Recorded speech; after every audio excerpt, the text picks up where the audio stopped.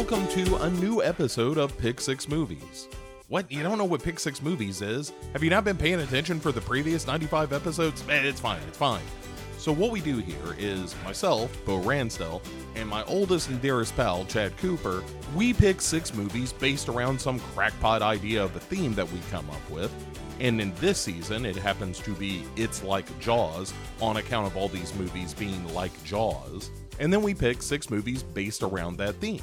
You've come upon us at the finale of season 16, It's Like Jaws, and we have a movie that's so much like Jaws, it even has the word Jaws in the name. But it's not really a Jaws movie in the sense that it has no discernible quality or engaging characters or sense of fear or terror. Instead, it's just got a bunch of cheap special effects and Dennis Quaid on cocaine. But I don't want to spoil anything, especially since you're about to get a heaping helping of information, courtesy of Chad Cooper. Another thing that we do each and every episode here on this show is whip a little knowledge on you, and that's coming up right now. But I'll be back in just a little bit to join Chad as we cut open this film and see it spill out all over the dock. Thanks for joining us. Enjoy the season finale of season 16 of Pick 6 Movies, It's Like Jaws.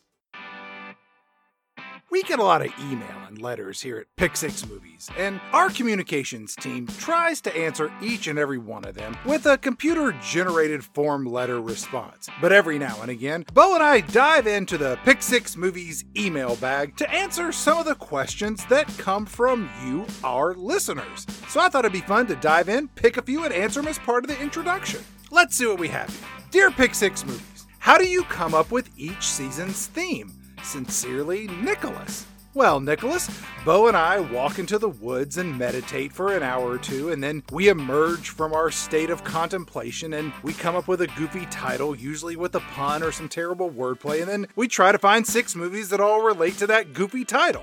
Thanks for writing in. Let's take a look at another, shall we? Dear Bo and Chad, my name is Amy, and I look forward to your podcast every other week. Oh, thanks, Amy. You are both so funny. Are you as insightful and hilarious in person? Thanks, your loyal listener, Amy.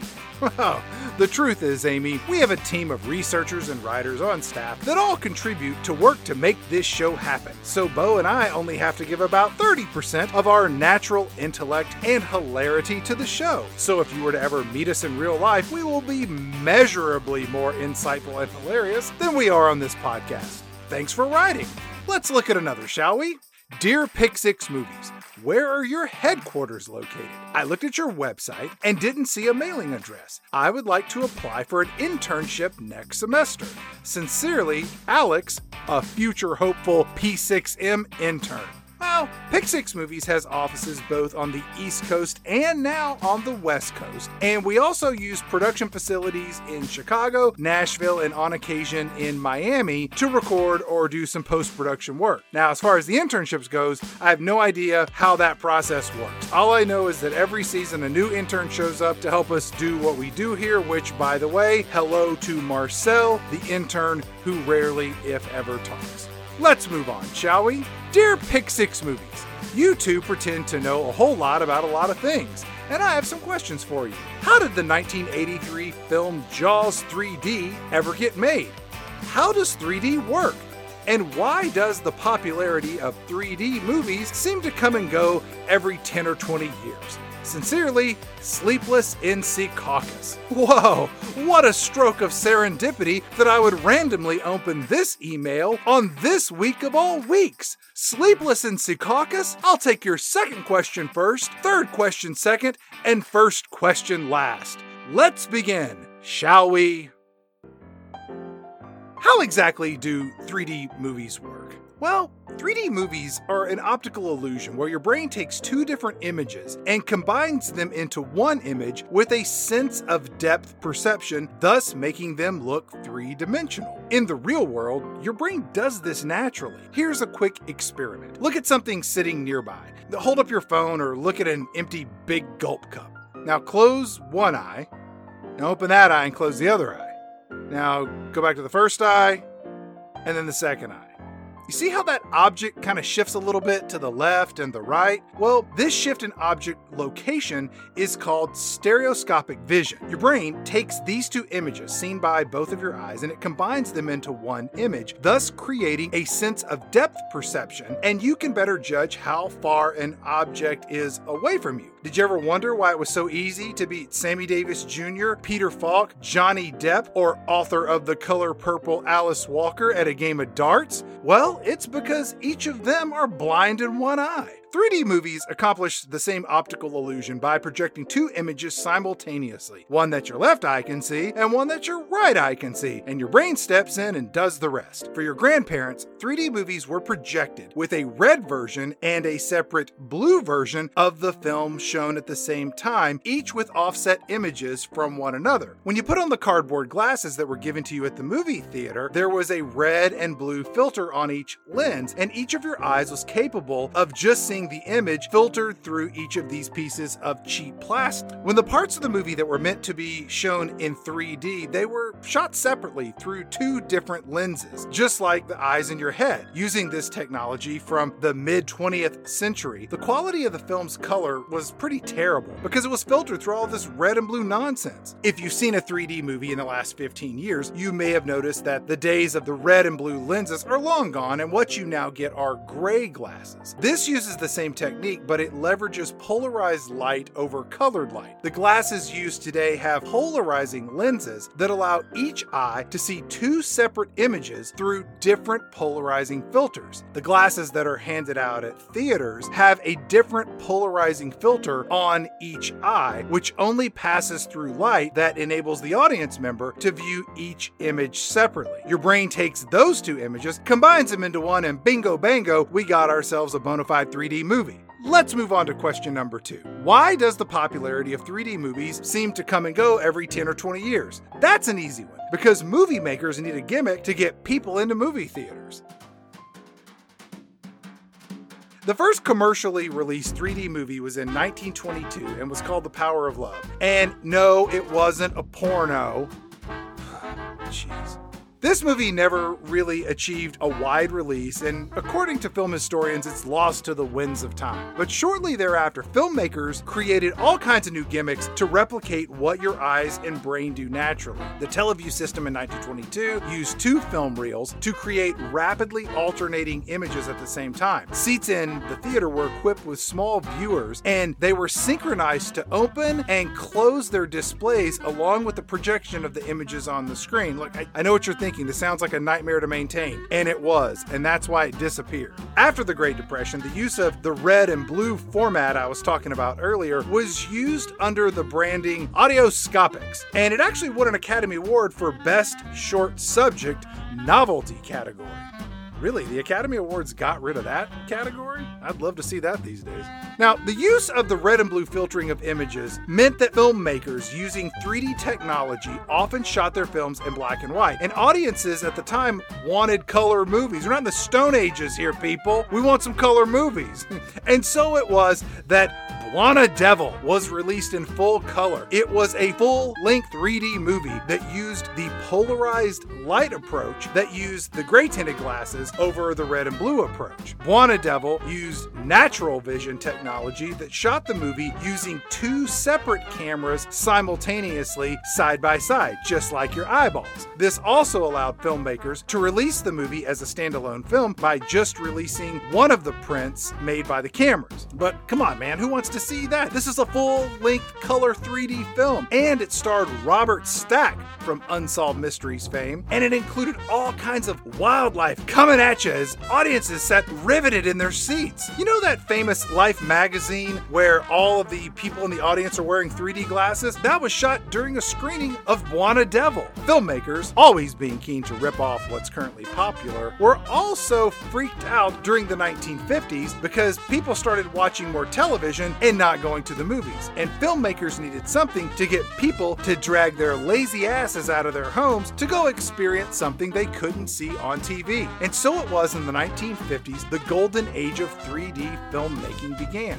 In 1953, The House of Wax was released, starring Vincent Price, who would go on to be closely associated with 3D horror movies. Disney Studios got in on the 3D action with some short films. Alfred Hitchcock fooled around with 3D in Dial M for Murder, which helped to make 3D seem like a legitimate way to make a movie. But ultimately, 3D failed because of technological issues involving the need for two projectors running at once. If the movie was out of sync, audience members got headaches watching these films, and ultimately 3D movies said farewell with the sequel to The Creature from the Black Lagoon, a movie titled Revenge of the Creature. 3D cinema was revived a bit when Arch Gobbler found a technological workaround of showing two prints at the same time with an innovative approach where two stereoscopic images were layered onto a single reel. The trade-off here was that the movies had less clarity and almost no color saturation. But who cares about clarity and colors when it comes to a visual medium, like motion pictures? In the 1970s, a company called Stereovision developed another 3D technology where two images were combined through a Polaroid filter to create a single 3D image. The first movie to use this technology was a porno. Not really, but it kind of was a porno. The movie was called The Stewardesses. This film followed the events of a single night of a bunch of Los Angeles-based trans-Pacific stewardesses partying and doing drugs and having sex. And one of them befriends and has sex with a Vietnam combat soldier just back from the war. The main character commits suicide by jumping off of a 30-story tall building. Did I mention this was a comedy? Seeing topless stewardesses in 3D showed filmmakers that there was more of an adult audience when it came to 3D films. And in the 1980s, there was a boom in the at-home video market through Laserdiscs and Betamax and VHS tapes, and the movie industry freaked out and said, hey, we need a gimmick to get people back in theaters. Enter 3D movies. Around this time, there was a film released in 1981 called Coming At Ya!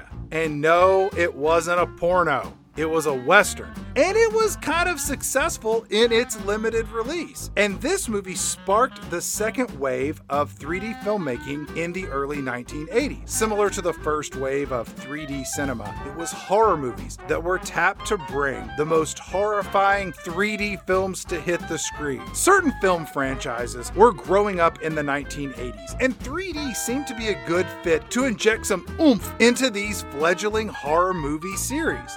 In 1982 and 1983, movies like Parasite in 3D and Amityville 3D and Friday the 13th Part 3 in 3D and Jaws 3D all embraced the gimmicky technology in an effort to lure movie-going audiences out of their houses and into theaters. In addition to these forgettable movies, the early 80s produced another feature film called Space Hunter: Adventures in the Forbidden Zone, starring, among others, an actress who is always pretty in pink, 16 Candles' own Molly Ringwald. This movie was billed as an epic space western and had a great big budget, and it tanked at the box office. Heck, I saw it in theaters when I was a kid, and even with the low threshold of what passes for a quality movie held by most preteens, at that time I knew this movie was a turd. So as quickly as the use of 3D was reintroduced, it was pronounced dead again for movie-going audiences. 3D films then slunked their way over to IMAX theaters, in museums, and theme parks, most notably in the Michael Jackson spectacular Captain EO, which premiered in 1986 at the Epcot theme park in Orlando, Florida. And then a few years later, over at the nearby Disney's MGM Studios theme park, Jim Henson's Muppet Vision 3D showed up in 1991. Now down the road from those theme parks, Universal Studios Florida introduced T2 3D, Battle Across Time, which featured Arnold Schwarzenegger as the Terminator, and this movie was directed by James Cameron. Can you guess where all this is going? A few years later, James Cameron made a little movie called Titanic. Maybe you heard of it?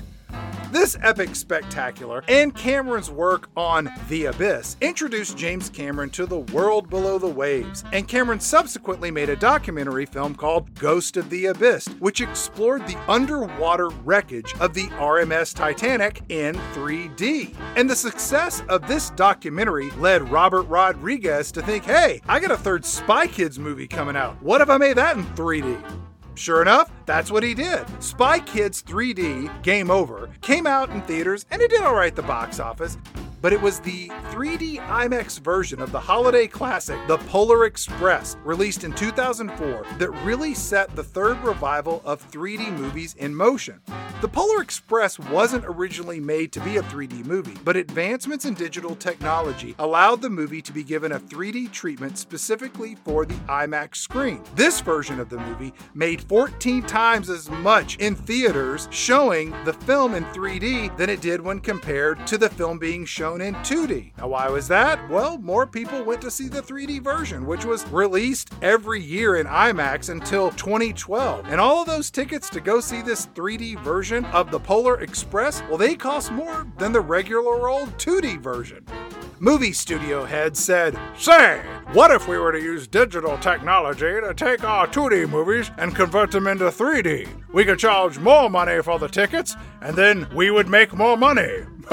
Brilliant idea. Jeeves, set fire to this $100 bill. I need to light another cigar. The first film to successfully undergo this digital process of 3Dization was 2006 Superman Returns.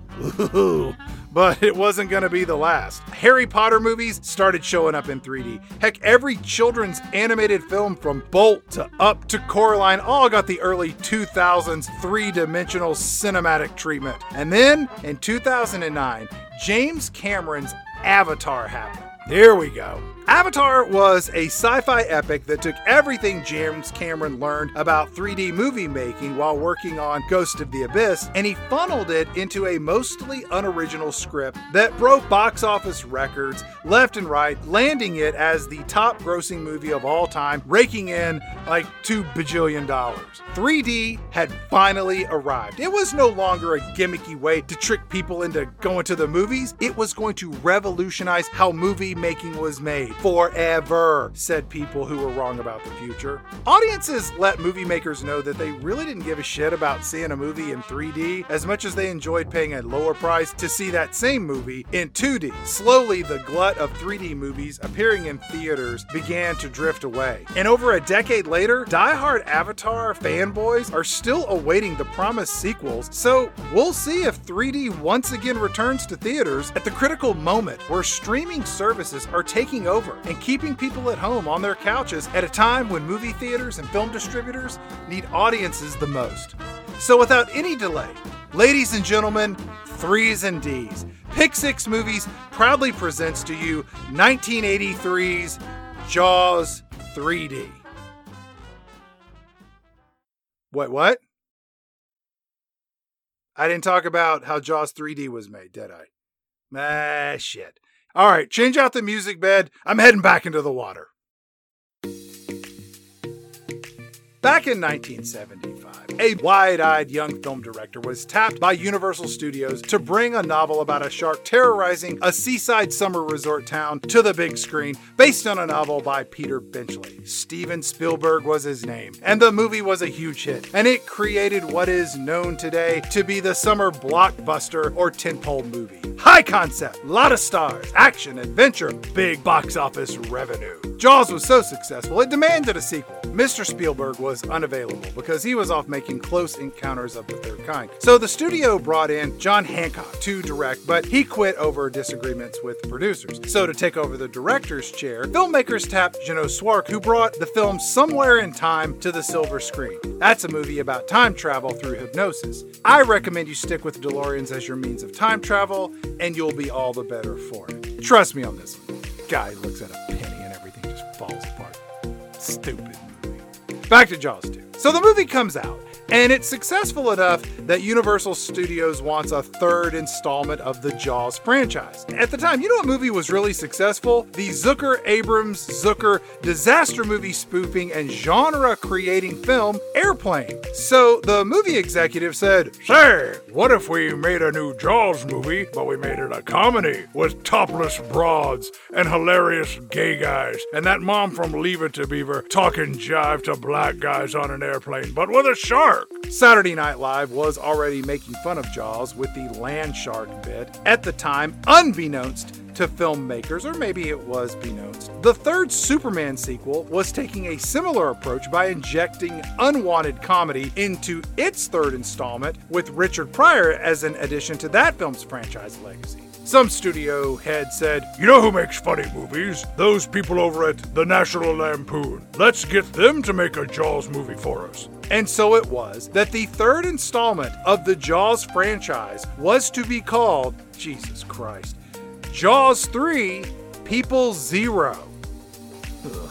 John Hughes, who was behind National Lampoon's Vacation and would go on to pen The Breakfast Club and Ferris Bueller and Curly Sue. Yeah, you forgot he made Curly Sue, didn't you? Well, John Hughes was brought in to write the screenplay, and to direct the movie would be Joe Dante, the guy who directed the Jaws ripoff Piranha. Stick with me here, people. This movie was gonna be about a film crew trying to make a sequel to Jaws 2, and the shark was gonna be an alien, and it would open with Peter Benchley, the author of the original novel, being eaten by a shark in his swimming pool. The whole thing felt like one of those scary movie train wrecks where they just take legitimate scenes from a movie you know and then you make them kind of stupid. For example, the scene where they gut the shark, it was proposed that they would pull out all kinds of increasingly absurd items like a violin or a giant coat and a bag of weed.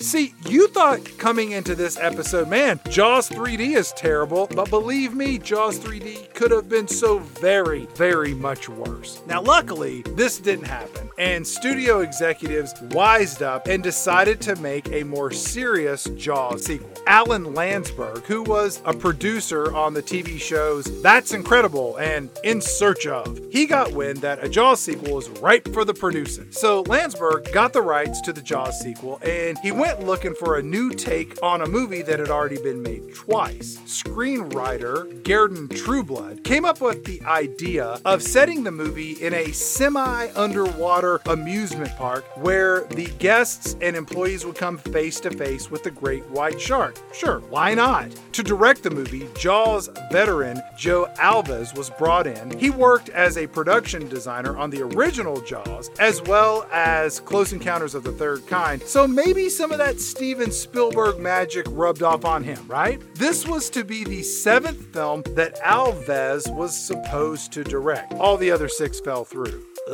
Carl Gottlieb, who worked on the screenplay for both the original Jaws and its sequel Jaws 2, he was brought in to provide guidance on how to make a killer shark movie. As the script came together, filmmakers felt that the movie was mostly a retread of the first 2 films. And during a visit to Marineland in Florida, producer Landsberg and director Alves saw an underwater 3D movie and 2 light bulbs went off over their heads. What if we make this movie in 3D? It'll be a game changer. They went to the Universal Studio executives and they loved it so much, they pretended it wasn't their idea in the first place. At the time, there were a few options on how you could make a 3D movie. You could use color glasses or polarized glasses. There were decisions that had to be made around, do you shoot it with 1 camera? Do you shoot it with 2 cameras at the same time? Alves, the film's director, he felt that 3D was a tool, and he took a practical approach to using the means of filmmaking as a form of artistic expression. At the time, Alves said, "I don't want Jaws 3D to be thought of as just another 3D flick. I think it can hold up as a flat film, since it was around that concept for a long time before we went 3D. And I can see why he said that. At the time, 3D movies were filled with stupid gimmicks, and there was no way that Alves' vision of a Jaws sequel would stoop to such pedestrian visual nonsense. except that that's completely what they ended up doing in the movie. The film's crew limited the amount of underwater photography needed to make the movie. They'd learned some lessons from those first two Jaws films. To accomplish this, filmmakers decided to film Jaws 3D at SeaWorld in Orlando, Florida. The theme park is nowhere near the ocean, so that made no sense regarding the narrative of the film. But it was open and easy to shoot a movie in, and the theme park was all too happy to get free press from the partnership with the filmmakers. Take that, Disney World! Although SeaWorld Orlando is 70 miles from any ocean, filmmakers did shoot some scenes with skiers out on the ocean, and they came up with a nonsense plot device about an underwater tunnel that led out to the ocean as a way of explaining how the shark got into this aquatic theme park in the first place. More on that later. To film the shark, special effects teams used 5 different scale sharks. There was a 1-to-1 scale shark for close-ups and all different size smaller sharks for more distant shots. The production crew built a circular tank at SeaWorld for up-close shots with round portholes through which underwater action could be filmed from outside. This tank had walls 26 feet tall, and entire sets could be lowered into the water for filming. Pretty clever. Now, the narrative of Jaws 3D was tied to the first 2 movies, and it featured the grown-up sons of Chief Brody. Dennis Quaid played the older brother, Mike Brody. Quaid later admitted in interviews that he was out of his mind on cocaine during pretty much the entire filming of this movie. That's fun. Younger brother Sean Brody was played by John Putch, who at the time appeared on the TV sitcom One Day at a Time. Academy Award-winning actor Louis Gossett Jr. plays theme park owner John Hammond. Calvin Bouchard. Catherine Morgan, who is fresh off co-starring with Tom Selleck in the film High Road to China, plays a marine scientist. Leah Thompson made her big screen debut in this film before appearing in Tom Cruise's film All the Right Moves, and she was in Red Dawn, and then she hit it big as Lorraine McFly in the original Back to the Future. Star of TV's Manimal, Simon McCorkindale, shows up, and there's a bunch of other actors and actresses that we'll get into here in a minute when Bo arrives, when we start teasing this apart one scene at a time. Film production got underway, and like every other Jaws movie, there were production issues. This time it wasn't the shark that wouldn't work. All the trouble revolved around 3D technology. The filmmakers decided to use the AirVision 3D system to make their movie, but it wasn't ready for delivery at the time of production start. So the filmmakers called up StereoVision to see if they had a 3D lens that they could use to make their movie. Yes, StereoVision had something they could use. So the filmmakers shot with StereoVision for 1 week, but then the AirVision rig showed up in week 2, so everybody had to be retrained on how to use the new technology. And nobody on the crew had any experience working with 3D technology. Cameraman Jim Conter, he worked on Jaws as a camera operator, and he later went on to serve as the director of photography on the film Cruising. Whoa, that's a movie I'd like to see in 3D. Conter and his crew helped to find problems in composition of shots and set design, and eventually things really got rolling. For all the movie's use of special effects, including early use of green screen technology, production of the movie leaned heavily on practical effects, including explosions and the smashing of buildings. Jaws 3D wrapped up production ahead of schedule and under budget. The movie was also shot in such a way that it could easily be shown in the 2D format if needed for future television rebroadcast. Producer Alan Landsberg knew the movie was going to be a success, stating, "In every theater, we've been running the trailer for 2 months. When the words 'in 3D' come on the screen, there's an invariable cheer from the audience. It seems we're right. This is a great idea. Jaws 3D will excite the imagination."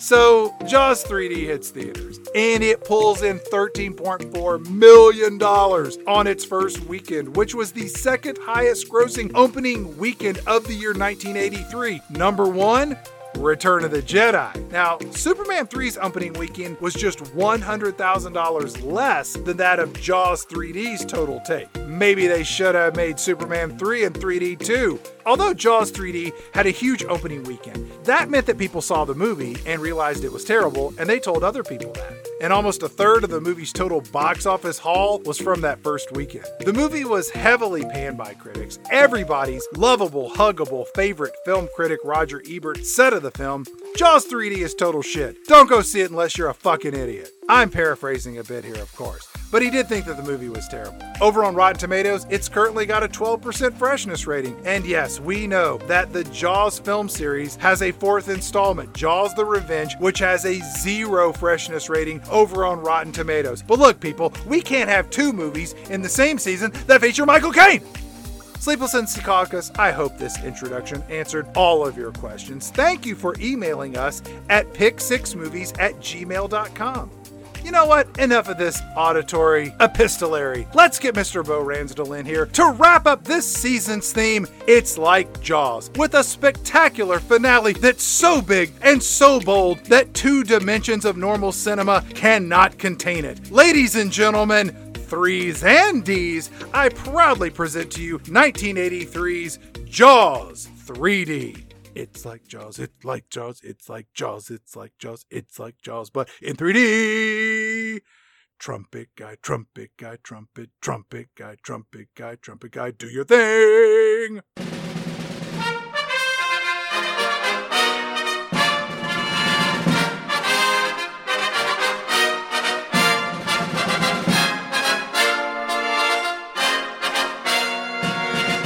And welcome to Pick 6 Movies. I'm Chad Cooper, and I am joined with my multi-talented, multifaceted, multi-dimensional co-host, Mr. Bo Ransdell. Bo, how are you doing this evening for the season finale of season 16's theme, It's Like Jaws? I'm telling you, season finale time is always a big deal around here.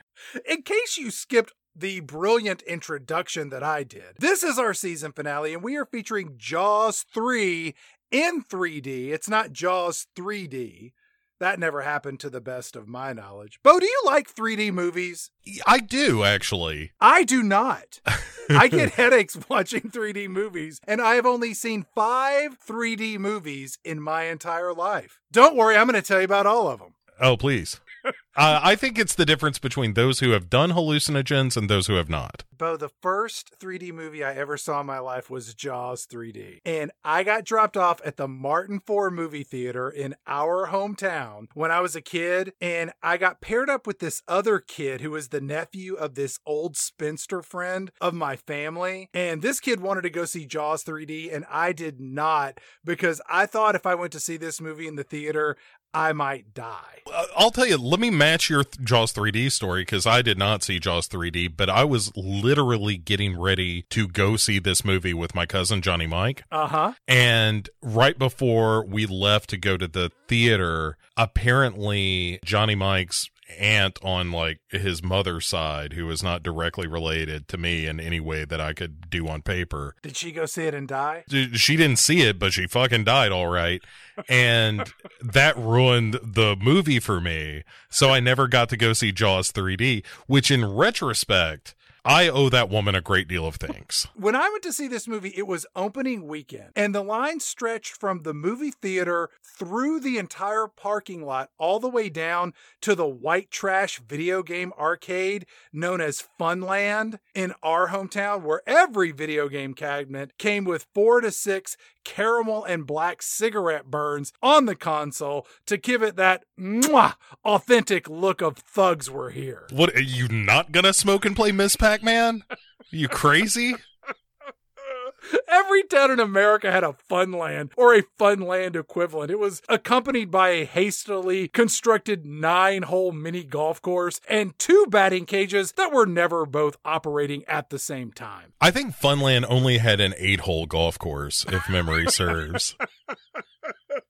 Just do number 8 twice and bring me the ball. Turn the 6 upside down when you go back through.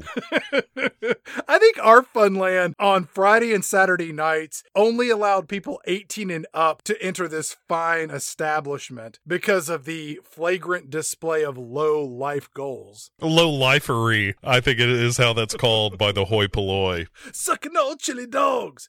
Outside the taste free. Yeah, it's a John Mellencamp song if there were more methamphetamines and fingering. Yeah, this was where people went and sold shit weed, and teenage girls made terrible choices in who they should let impregnate them, and guys would show up on ninja motorcycles with their custom pool cues to show off their color of money impressions. It's in the way that you move it. So I mentioned I saw Jaws 3D. I also saw Space Hunter 3D, which I may have seen in the theater with you. Maybe, but I would also wager I've never seen that movie. It's one or the other. We saw it together. I've never seen it.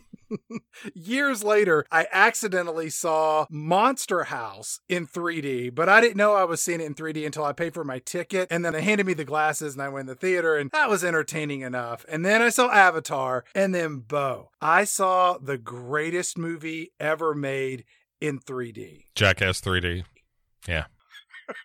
I took the day off of work and went to a 2 p.m. afternoon matinee with my wife while our son was in daycare for an extra hour so we could see Jackass 3D. And it was fantastic. That is a movie that got 3D right. I really like this image I have of you like, suck it, Mr. Hodgson.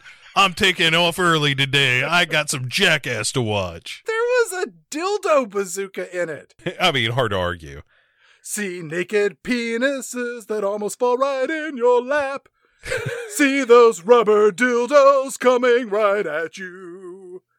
No, you'll never see hideous effects like these again till we bring you Jackass 3D Part 2. Well played, sir. See what I did there? I turned the tables on Mr. Weird Al Yankovic, where I took one of his original songs, Nature Trail to Hell, and I applied my own hilarious alternative lyrics. It's good that somebody's finally taken that guy down a peg.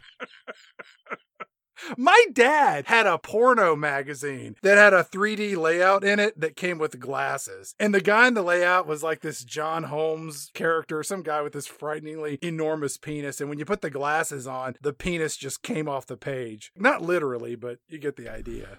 Because it was so well written.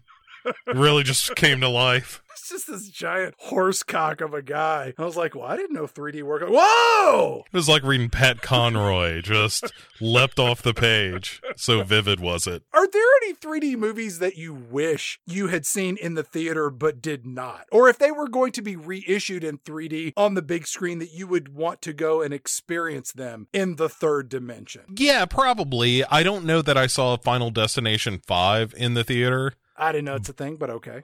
But it was in 3D, in the last wave of 3D movies, and that was a movie that got 3D right. I probably would have enjoyed seeing that with a crowd. You know, for nostalgia's sake, I'd love to see the original House of Wax in 3D in a theater with a crowd of people. That'd be a good time. I think Life of Pi was one of those movies that really embraced 3D as an artistic contribution to the storytelling. I think Friday the 13th, Part 3 in 3D would be fun. I gotta stop you on the Friday the 13th, Part 3. Chad, that movie should be destroyed for no other reason than the character by the name of Shelley in that film. I love Shelley. That is one of the most irritating characters in film history. I hate that character so much. He's so desperate. It's awful. And people will tell you, Chad, hey, Shelley is the guy what gave Jason Voorhees the hockey mask. And they're right. And I would say that is too high a price to pay for the iconic hockey mask. You know,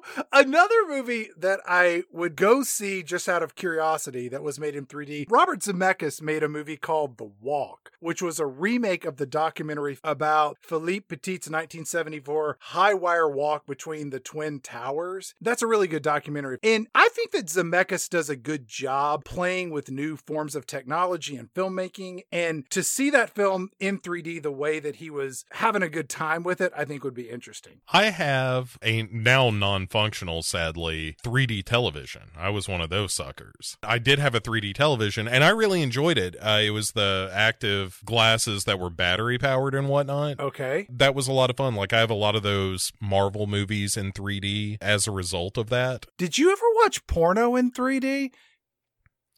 No, I didn't know that. That sounds like a yes. Did I ever? Yes.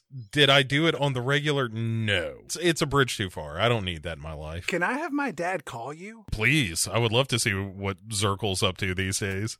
He's dead. So not much. Let's talk about Jaws 3D. Our movie starts off with a hacky gag of 3D when the Universal Globe logo and the words Universal and MCA Company come onto the screen in 3D fashion. 3D is coming at you from the get-go. It's a nice tone setter to let you as a modern viewer know this movie's going to look like utter garbage from jump, because even the logo looks kind of shitty. Yes. This is immediately followed with some John Williams knockoff Jaws music, and we're underwater as the opening credits are all shown in this bright red font that is elongated to really accentuate the 3D technology that we're showing off. As the camera pans around, we see a few extras from Finding Nemo flittering this way and that, and then we hear a crunch, and the screen fills with a red cloudy liquid, and the disembodied head of some wall-eyed fish comes floating out slowly to amaze you in 3D as its mouth slowly opens and closes, Bo. It goes on for so long, Chad. It's stunning. They definitely give you the look in this movie of like, hey, 3D, right, everybody?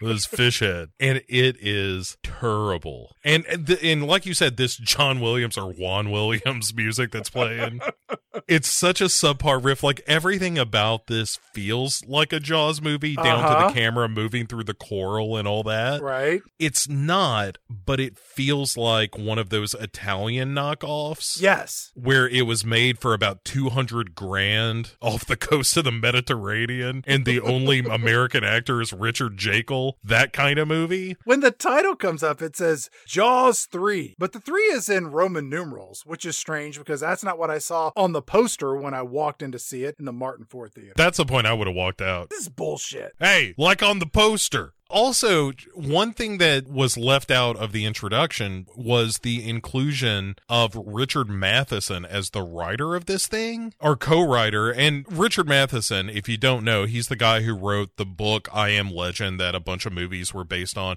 wrote a lot of classic Twilight Zone, did Legend of Hell House. I mean, just this brilliant genre writer that's worked for decades and made some of the best books and screenplays around in that genre. I found out that he said that there were so many ghostwriters brought in on this movie, as you might imagine, that his original premise, the reason he got credit for this, was that his script was about a shark that swam upstream into a lake and got trapped there. And so there's a lake with a Jaws in it. And the reason he got credit was like, well, in this one, there's a pipe from the ocean into SeaWorld, so that's kind of a lake. I left it out of the intro because he owes me $1,000. Oh, how come? You don't want to know. Now I definitely want to know.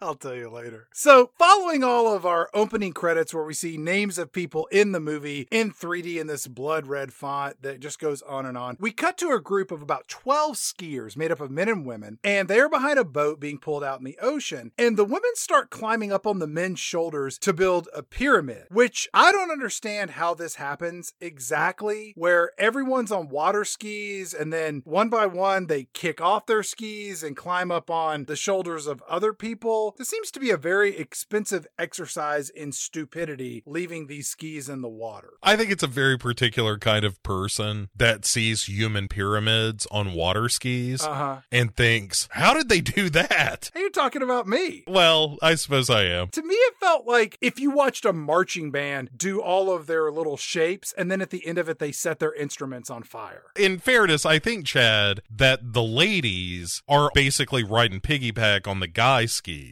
And they're not just kicking them off and leaving them in their wake. Yeah. Oh, is that how that happens? I don't think they're going through water skis like toothpicks here. Huh. I should pay attention more often.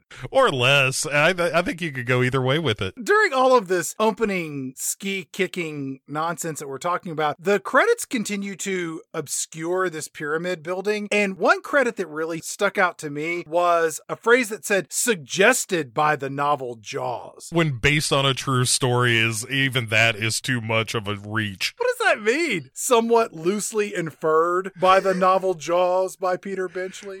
Implied by the novel Jaws? Plot adjacent to the novel Jaws. Somewhat reminiscent of the novel Jaws. It's really clutching at anything to try to pretend that this is an actual movie. Where it's like, it's kind of like it was based on, it's not based on the book, but if you read that book and then we're like, hey, I'm going to go to SeaWorld. Hey, I wonder what would happen if that shark went to SeaWorld. That's, that counts. Jaws-ish by Peter Benchley? Yeah, Jaws-esque. Sousant of Jaws. It's just got a whiff, just a real foamy head of Jaws. And we get our first look at Leah Thompson. This is her first movie. Uh-huh. And Leah Thompson's one of the skiers. As they're doing their pyramid thing, we get our first look at a fin in the distance, Chad. Credit where credit's due. We are 4 minutes, 12 seconds into this movie. We've seen a fish eaten, and we saw its floating head in bloody cloud water. We have a skiing pyramid of teenagers, and we see a shark on the prowl. Pretty good pacing, Jaws 3D. For about the first 7 minutes, and then it really falls off a cliff for the next 60. They got the first 4 questions out of 100 right, and then after that, it was C, C, C, C. Yeah, it started off with, he's a straight A student, and 10 minutes into the test, it's, we might have to give him another test. A more special test. We cut over the shore where there's some bodybuilder named Shelby Overman, who is this sun-kissed, bronzed, ripped man full of muscles. He's shaved smooth from the neck down. He's got a glorious mustache that looks like he belongs on the set of a porno shoot. Maybe that 3D porno you were talking about, Bo. Or maybe the guy in my dad's stroke book collection. He's a real Adonis, this guy. And Leah Thompson gets wind of him and immediately just destroys all this pyramid stuff. She does a one muscle. She's like, hey, show your muscles like this. Then down goes the pyramid. So she's responsible for their practice ending horribly and everybody having to stay late. We get the legs kicking underwater, which is signature of any Jaws movie. It's kind of that aquatic dinner bell. Yeah, but don't worry, listeners. Nothing's going to happen for a long time, so don't even worry about it. And while the skiers are in the water, like kicking their legs and, attracting Jaws, like really ringing the dinner bell for the shark, the boat driver even is like, oh my God, I flooded the darn engine. Right. Again, the shark is like sneaking up on them, just tiptoeing up. The camera gets real close to these kicking legs, and then the boat fires up and they go skiing off. And it's a real like, woo, there was almost something that happened in this movie. But when they ski off, Bo, all of the men are on their skis and the women are holding their backs piggyback style. Yeah. It amazed the hell out of me. I think that's how they start. I think that's why you're not losing all those skis. I gotta watch this again, never. Yeah, you really don't. Let's head over to SeaWorld. Yeah, where the Stepford SeaWorld training has taken place. Yeah. I wish more of the movie had been this, and this character in particular of the woman who's in charge of the SeaWorld training, of like, here's how you greet all the guests. And she's really giving all these young women a hard time about like, listen, the SeaWorld uniform has been carefully measured. Those shorts don't need to be any shorter, whores. And they're like, oh my God, she's telling them they gotta have their hair this way and no dirty fingernails. And she says, if you show any cheek, you're gonna be back shoveling fries. Yeah. Because she's talking about their ass cheeks. And again, I want way more of this out of the movie, where I want to see the power struggles. Like, does she eventually learn from this group of plucky young women to loosen up and have a good time? But they also learn that a little structure isn't necessarily a bad thing? Dude, let's write a Rosencrantz and Guildenstern of Jaws 3D. Jaws 40 by Bo and Chad. Look at the success of 3D and multiply that by 1. So all these girls giggle and none of this matters at all. The camera pans over to some skinny comb-over stiff and he's holding an intimate press conference showing the lay of the land where this new attraction, Undersea Kingdom, is going to debut at SeaWorld. It costs $34 million, which in modern day bucks, it's about $100 million. Which I have no idea if that's a lot of money or not. I mean, it's more than I got, but I don't know if building something like this that's a big... I don't think $100 million gets them there, but it's also why this thing falls apart immediately It's upon. pretty shoddy. Yeah. So if you've never seen this movie, which is pretty much everybody, here's the lay of the land for this undersea kingdom. There is a circular hub and there are 4 arms that stick out of it so that people can go underwater and look at stuff that's sunk. It sounds fantastically boring if you ask me. Well, it's got an undersea haunted house, which we get a glimpse of for a second. I guess. It's got the Neptune room, which is the restaurant and bar. And then there's the observation stuff. And it's fine. I mean, maybe this is just what 100 million gets you, right? There's a sunken Spanish galleon that they've built there to draw the eye, I suppose. It's 40 feet underwater. That doesn't seem like that big of a deal. Well, of course not, because again, if this thing goes belly up, which it's gonna for $100 million, that you've got to be able to get to the surface quick. You don't want anybody swimming up after this thing buckles under the pressures of 40 feet of water, that they could swim to the surface, you know? We cut over to Louis Gossett Jr., who has some binoculars and he's peeping on some people. Turns out he's peeping on the water skiers making the pyramid from earlier, but still kind of a pervert move. Oh, yeah, look at here. This is just like John Larroquette in that movie Stripes. Oh, boy, I want to see them girls on the skis. The movie cuts back to the ocean and we see the dorsal fin appear again. And this is Jaws 3D. And the shark's like, hey, everybody, it's me, Jaws 3D, the star of the movie. I'm like the original Jaws, but in 3D and more unwatchable. It is unwatchable. The gate that they're trying to close gets stuck because Jaws 3D is trying to get in there. Keep it open. I need to get through here. A broken gate is a shark's best friend. Brutus the Barber Beefcake here is trying to close this gate, and he's like, I guess it's stuck. And finally, Jaws 3D slips through, like, Ka-thunk. What stupid son of a bitch closed this gate while I was trying to get into the lagoon to eat those people? Yeah, great. And immediately they turn on this Shelby guy, and they're like, hey, didn't you say you fixed this? And he's like, I did fix this, but I don't know, maybe it hit a Jaws 3D or something. And they're like, you're dumbass. No, it didn't. And so they're like, somebody better call Mike Brody. You know, the teenager from the last movie. Who? Just call Mike Brody. Brady? Brody. Who? Idiot. Just give me the phone. The one guy in this movie named Mike. Call him. And so we cut away from that to Louis Gossett Jr., who's still ogling these skiers. Yep. And breaks away to go address the crowd that's gathered to hear all about this Undersea Kingdom stuff. It's a bunch of people from the press, it seems like. Somebody's got a camera, but it's never really clear. There's a lot of this movie that's just a real shrug. I think you just described the entire production of this film. Someone's got a camera, it's never real clear, and there's a whole bunch of shrugging. I mean, we could wrap it up right here, Chad. That's been season 16 of Pick Six Movies. No, but Louis Gossett Jr. kind of strolls into this crowd and takes over. He does. He holds court. You see them girls on skis? Oh, I love them so much. Mr. Phillips Fitzroy's gonna be here a little bit later today. He gonna stir some shit up. Philly Fitzroy's Philly Fitz, the one and only. He gonna be here. Who wants free drinks at the bar? All right? Who wants to get drunk? They free? Follow me, you bunch of news hound buzzards. I know you boys want a day drink. Come on now. So all these reporters, who are just a bunch of notoriously alcoholic day drinkers, they all gleefully follow along, happy in the knowledge that they're soon going to be drunk and having sex with a stranger. Probably somebody else in the press corps. We cut back over to the underwater gate that got smashed when Jaws 3D ran into it. And a bunch of divers, they're there, and Michael Brody shows up, and they have to give him the bad news that the gate got busted. Mike Brody, of course, is Dennis Quaid in this movie. Yes. And is just a jerk from jump. He's like, hey, what happened here? I thought you fixed this. Wait, it's busted? It's busted? Who broke this? Who's gonna fix it? Is anybody here thirsty? I'm thirsty. Who wants something to drink? I'm gonna go get something to drink. Who wants some Coke? Who wants a Coke? A Coke. Coca-Cola. I'm thirsty. You thirsty? You know, I'm gonna get on this jet ski. I'll be back later with some Coke for all of us, but mostly me. Bye!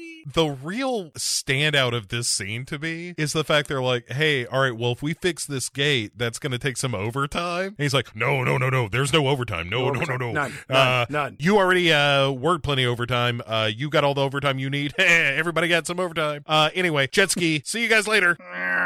And the jet ski, by the way, the segue of the sea in this movie, where it's just step on, go to the next scene. I really like it. When it cuts to the other side of the lagoon where Dennis Quaid arrives on this jet ski, he hops off onto the dock and he just tosses the jet ski in the water. It's like a kid tossing his bike on the front lawn. Somebody else will take care of that shit. Hey, guess what, Kathy? I'm home. I came over on the jet ski. Where'd I leave it? Who knows? Who's asking? It's so weird that you would ask me about that right now. Quaid hops onto the dock. He's like, whoo, my heart is racing. Does anybody else have a joint or a high life to help me calm my nerves? No, you know what? I'm going to go ask my girlfriend. You know, she's a doctor. And she's an ocean doctor. And she can't write prescriptions for people, but she can get her hands on dolphin tranquilizers. Boy, they pack a punch. Hey, where's my girlfriend? I'm going to go find her now. Did I mention that she's a doctor? See you later. Bye. His girlfriend, Kathy, is her name in this movie. She is a biologist and one presumes sort of a head trainer or something here. She's a bikini supermodel astrophysicist, yes.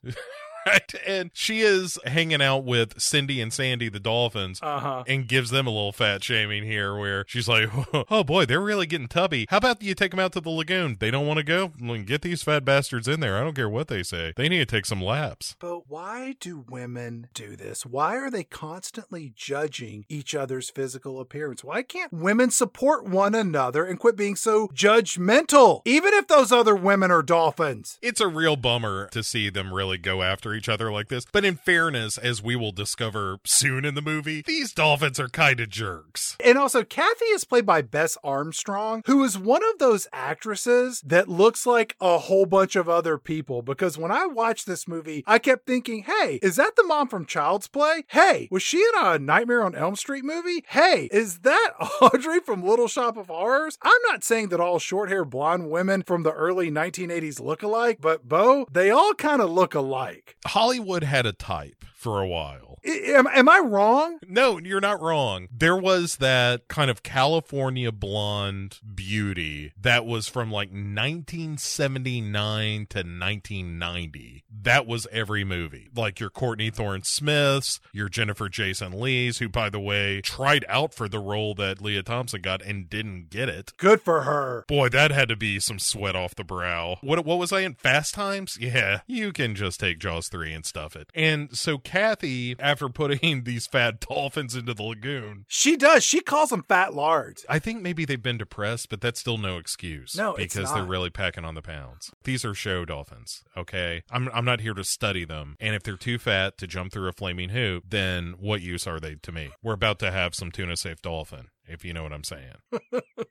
Dennis Quaid comes over and he says, hey, Kathy, let's go have dinner tonight with my younger brother, Sean, who's visiting from Colorado. He was in the first two Jaws movies, but we won't talk too much about him in this movie. Hey, do you have any cocaine or maybe some of that flipper fentanyl? You know how you mix that up that one time? Do you have any of that? Do you have any of that? Do you have any of that? You know, you are such a card, but you know that the last time all those dolphin uppers went missing, they came to talk to me first. Look at this, look at this, look at this. I'm going to take off my shirt. Look, you can see my heart. You can see my heart in my chest. Look, oh my God, oh my God, oh my God. You can see it beating. Oh my God, oh my God. Oh, you can. That is so interesting. How do you do that? This nameless female trainer comes over and she tells Kathy, hey, Kathy, Cindy and Sandy don't want to go out in the lagoon and exercise. They're just sitting around eating more frosting right out of the can.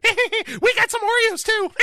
Kathy says, those lazy fat ass dolphins with their playtime. You know what? If those two tubs of lard don't want to exercise, it's their loss. Shitheads. Oh, it's so good. And also Dennis Quaid is like, yeah, those are some crazy fish, huh? Do you think they have anything? Are they stealing anything? Do they have anything at the bottom of the thing? Maybe something that, I don't know, white and powdery? I'm just asking. And she's like, they're mammals, dummy. They're not fish. Heck yeah, of course I know that. I mean, I work at SeaWorld. Why wouldn't I know that? During this whole encounter, Dennis Quaid and Catherine, they give each other these affectionate smooches way too many times. And they do that wind-up kiss where you make a sound before you kiss somebody. They're like, mwah! And it happens over and over. It's the type of consistent kissing that characters do in a movie, or more accurately, a shitty sitcom, to reinforce for the audience, we're in love! We're in love! I like the scene where they go buy a puppy together. They don't buy a puppy. They have a puppy. They do have a puppy, and it's actually maybe my favorite thing about the whole movie. I thought you were being serious about them buying a puppy. I was like, did I pass out for that?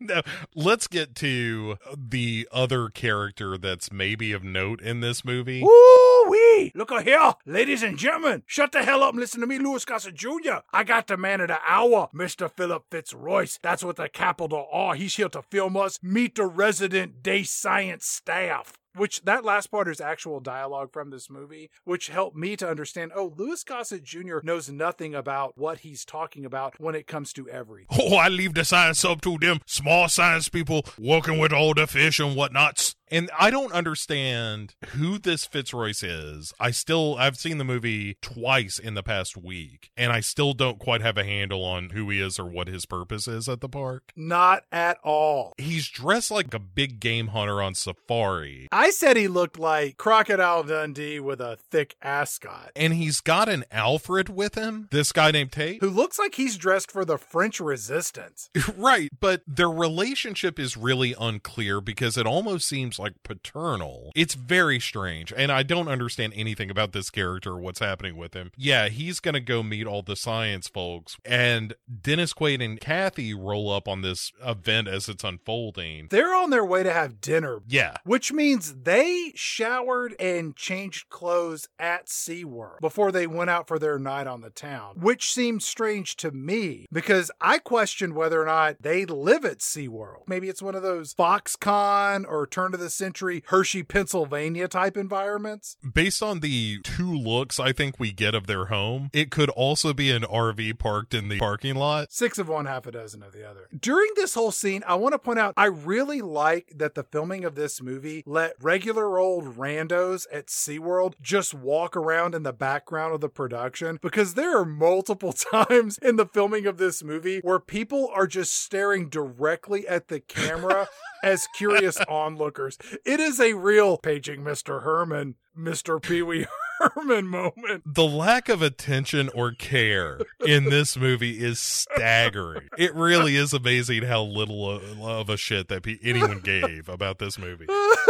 That's really funny. Fitzroyce, our questionable big game hunter, he just turns around to the crowd of reporters and random guests at SeaWorld and he says, I'm able to combine business with pleasure, which they tell me is the secret to a happy and long life. And then Fitzroyce, who has his arm around the shoulders of Louis Gossett Jr., he stops and looks deeply into Louis Gossett Jr.'s eyes. And I thought, oh, these two are a couple. How progressive to have a gay interracial couple in Jaws 3D. Good for you, Jaws 3D, the movie. Yeah, but that is 100%, of course, not what is going on here. No. Instead, the implication is that they are both hucksters who are really capitalizing on this whole undersea kingdom nonsense. Fitzroy says, so without any further questions, let's go to this free bar I keep hearing about that's filled with liquor and that my dear friend Louis Gossett Jr. wants me to visit to get drunk. Follow me! So as soon as they take off, into the movie walks the brother Sean, who we heard about in the previous scene where Dennis Quaid was like, I told you my brother was coming, right? I told you that. I mean, I wouldn't have forgotten something like that. My brother's going to be here any second. Hey, wait a minute. There's Sean. Hey, come on, Sean, come over here. It's good to see you. Oh my God, it's so good to see you. Oh, give us a hug. Hey, Sean, do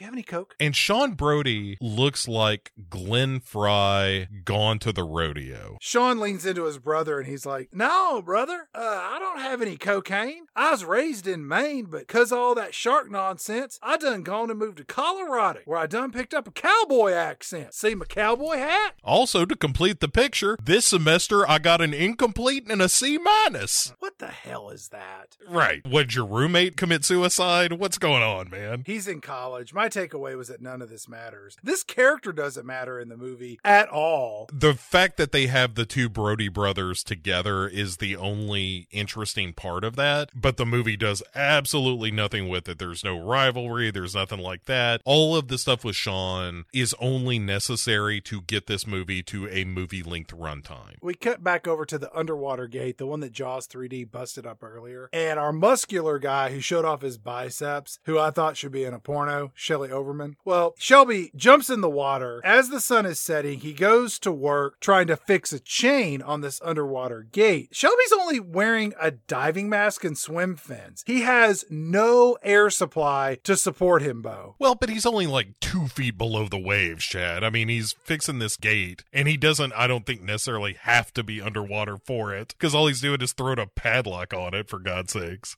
I'm all out of love. I'm so lost without you. I know you were right, believing for so long. That's my air supply, Bo. That's horrifying. More so than anything in this movie. So Shelby Overman is underwater, and it's kind of dark, and he's futzing with this chain. He gets spooked by fish. A real jokester taps him on the shoulder. He's like, "What's up? Oh my God." It's very funny. I love it in any movie, and it happens a lot in shark movies, and I've seen a ton of these, where somebody gets spooked underwater when a fish goes by. It's like, you're in the ocean, you're surrounded by fish. Jesus Christ, I thought I was going to die. If you have some ichthyophobia, then what are you doing here in the first place? If you're going to get spooked every time a goldfish goes by, you don't belong at SeaWorld at all. Shelly Overman, he's down there working on the chain, and then Jaws 3D sneaks up on him and eats Shelby Overman. Surprise! It's me, Jaws 3D, star of the movie. Chop, chop, chop. Oh, look, I let one of your arms float away. You know what? I'm not in the movie very much, but I just want to let you know when I am on screen, it really matters. I told my shark agent I've only gonna be on set for maybe 3 days. And he said that was fine. He'd read the script, and they could insert a smaller shark for much of the action. So, goodbye for now. I got out of bed, and I need to put on my face, and then I'll be ready for the cameras. Diamonds are a girl's best friend. So, Jaws 3D tries to bust out to get to the ocean. I got one in the oven. And the gate, because it's been recently padlocked, holds. I've seen this movie now 3 times. I didn't even understand that Jaws 3D is in the tunnel and they closed it. And then you're telling me that Jaws 3D has the baby shark in the lagoon or...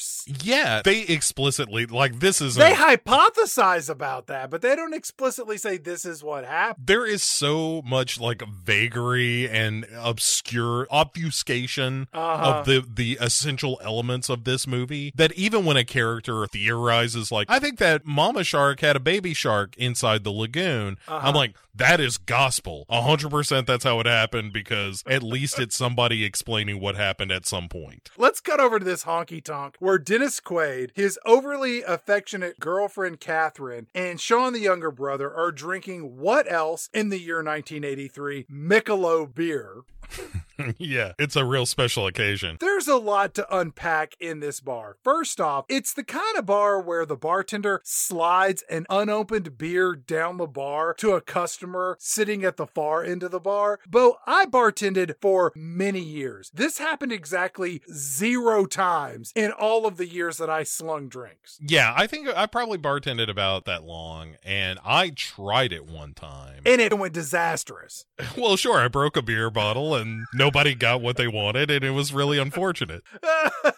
This waitress in this bar, she's dressed up in this pink and black zebra striped shirt. She's wearing tight black pants and one of those rolled headbands that was normally part of a jazzercise or Sweatin' to the Oldies outfit. And our waitress, her name is Charlene, and she walks through the bar where behind her we see the early stages of what I thought was a catfight or maybe a lesbian kissing scene going on, where we see 2 women playfully or slightly aggressively slapping and pushing each other as onlookers in a semicircle do nothing to discourage this behavior. It turns out they're playing a game called Standoff that we will talk about a bit more in a moment. But it still won't matter even then. No. This waitress, Charlene, which, by the way, I did not realize her name was Charlene. Charlene goes to this table where our heroes are getting loaded, and she's like, that man of mine, Shelby, you seen him? He's supposed to be here an hour ago, and I ain't seen him nowhere. And Disco's like, what? Why would I have ever seen him? What did I do? Oh, yeah, he works for me. Shelby works for me. That's right.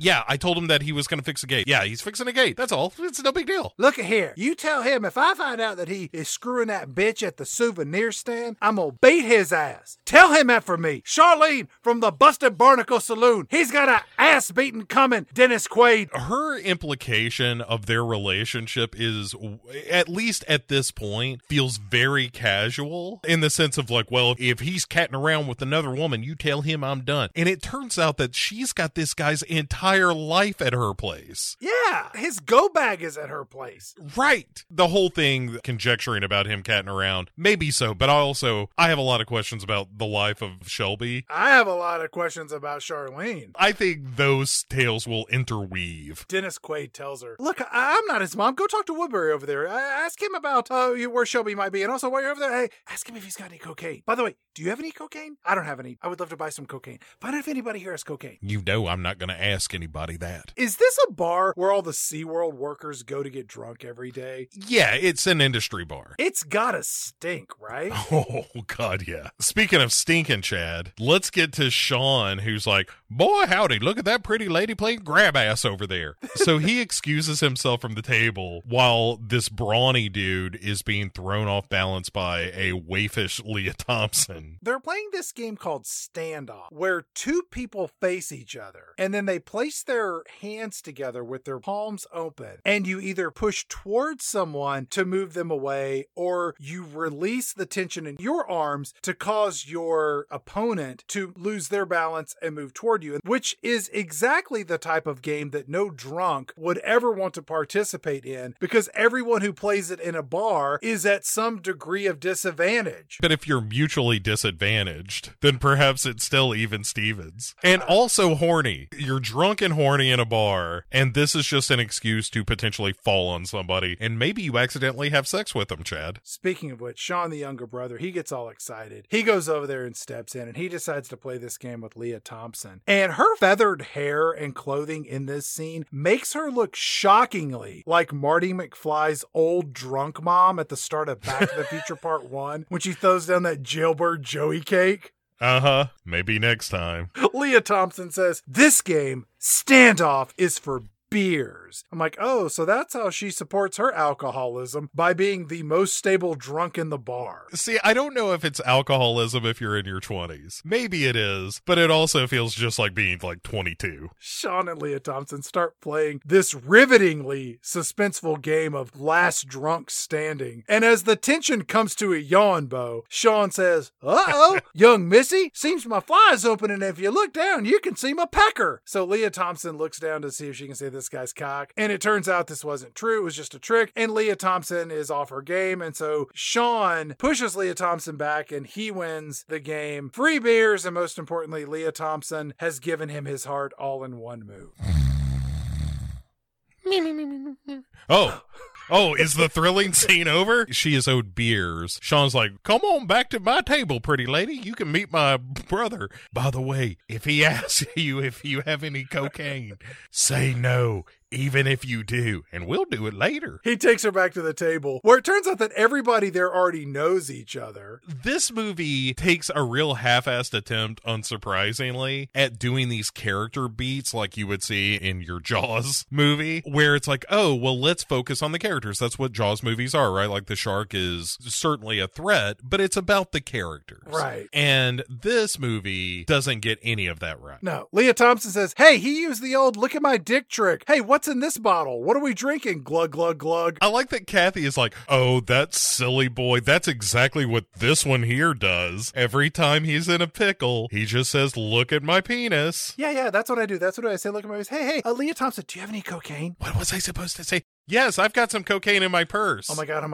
She's got cocaine. As soon as, of course, he hears that he's going to score, Dennis Quaid can relax a little bit. And so he starts making out with Kathy. They end up kind of leaning on each other like Forrest Gump and Bubba in Vietnam so that they don't land on the disgusting floor of this shit dive bar. Forrest Gump and Bubba is not where my mind went on that one, but I really like the image now. Sean proceeds to lay the worst pickup line ever on Leah Thompson when he says, you know, Catherine here and my brother, they've been together for over a year and a half. But me, I'm desperate and unattached. I'm lonely and confused, and I'm generous and loving to a fault. It's all in my eyes. Dude, this is totally my move. This really held a really ugly mirror up to my face as I had to really stop and evaluate the pickup lines I've been using. The movie decides to save us from its awfulness by cutting away to where we see a couple of crooks get out of their 1980s era burglary/abduction van, and they hop over this 4-foot tall wooden picket fence to get into SeaWorld, which Bo, I don't think any major amusement park uses a 4-foot-tall wooden picket fence as their security barrier. This feels pretty sketchy in terms of security at best. But then again, no one could have predicted that these cartoon robbers would show up with a raft. It didn't work for Farmer Brown to fend off Peter Rabbit. I don't think it's going to work here. Before we get into their business, there's a quick cutaway to the bar again. Uh-huh. These are supposed to be character moments that make everyone like these characters, but we just see them sitting around drunkenly in this smoke-filled bar, and the waitress comes up and is like,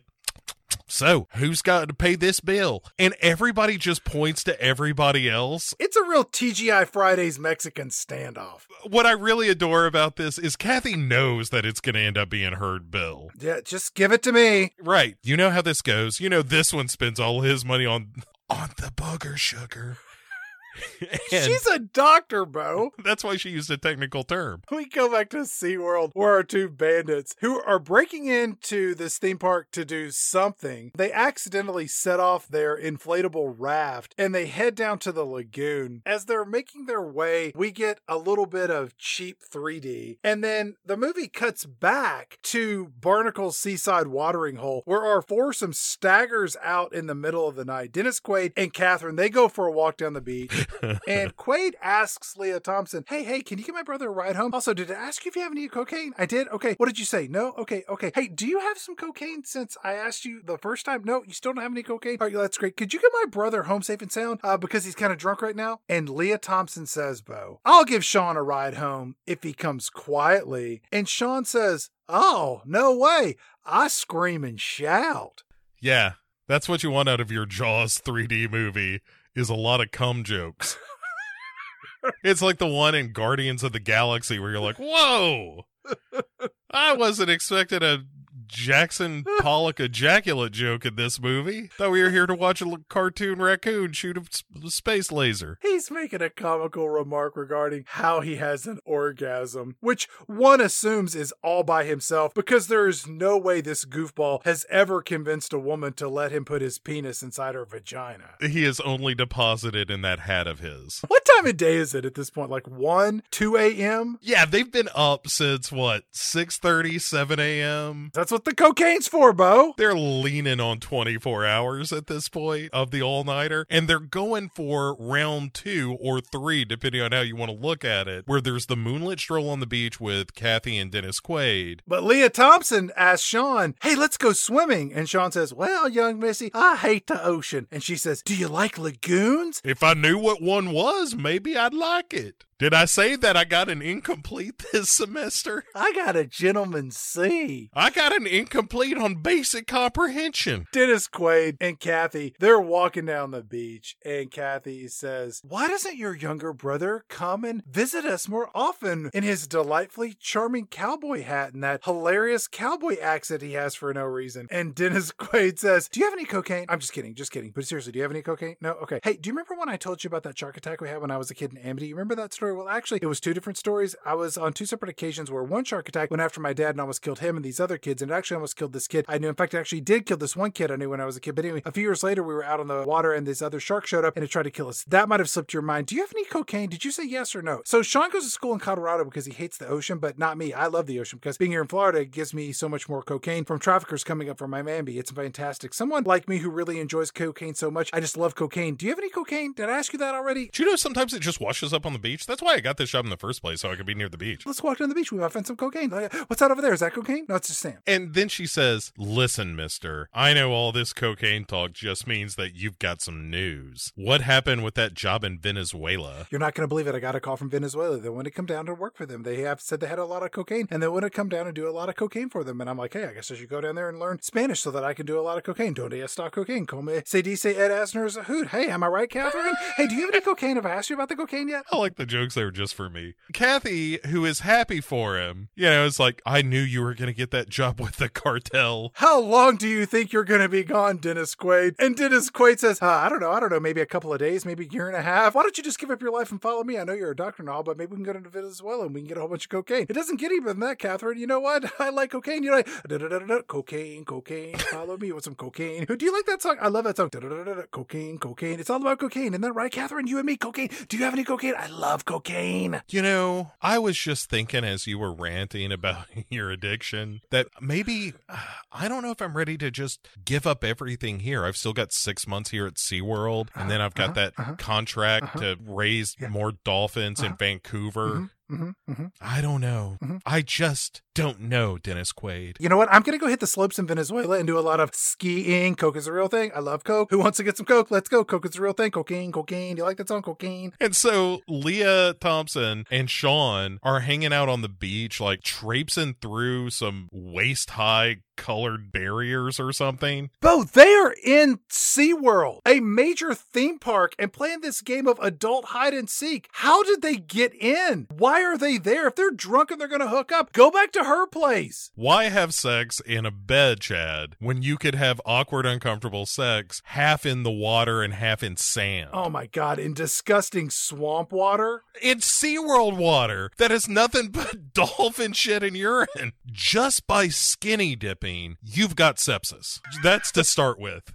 And if you actually penetrate, that's 8 different kinds of venereal disease you're going to get. And some of them only fish-borne. Your baby's going to be a swamp thing. That's a given. The question is it a good swamp thing or a bad swamp thing? There is no question that it's got to be a swamp thing. Leah Thompson starts to disrobe and strips down to her bra and panties, and she kisses Sean. And she's like, come on, get in the water. And he's like, young missy, I don't go in the water, but boing, I got a boner. I might have sex. So they traipse out into the water to make out, and he follows the North Star, aka his penis, directly into waist-high water. Let's get back to those 2 burglars who don't matter in our movie. They're now out floating in a raft in the lagoon, which I'm like, are they in the same lagoon that Leah Thompson and Sean Brody are in, tentatively having sex? Yeah, but like in the middle or something? Like they're there, we learn, to get coral. Is that code for drugs? It's gotta be. Dennis Quaid has stashed some in the galleon, and he's got $20,000 wrapped up in saran wrap. They've got the package of only mildly stomped on blow. One of the burglars says, if we go down and get the good coral, a guy in Miami will give us $200 for it. You're in a theme park collecting coral? For $200, Chad.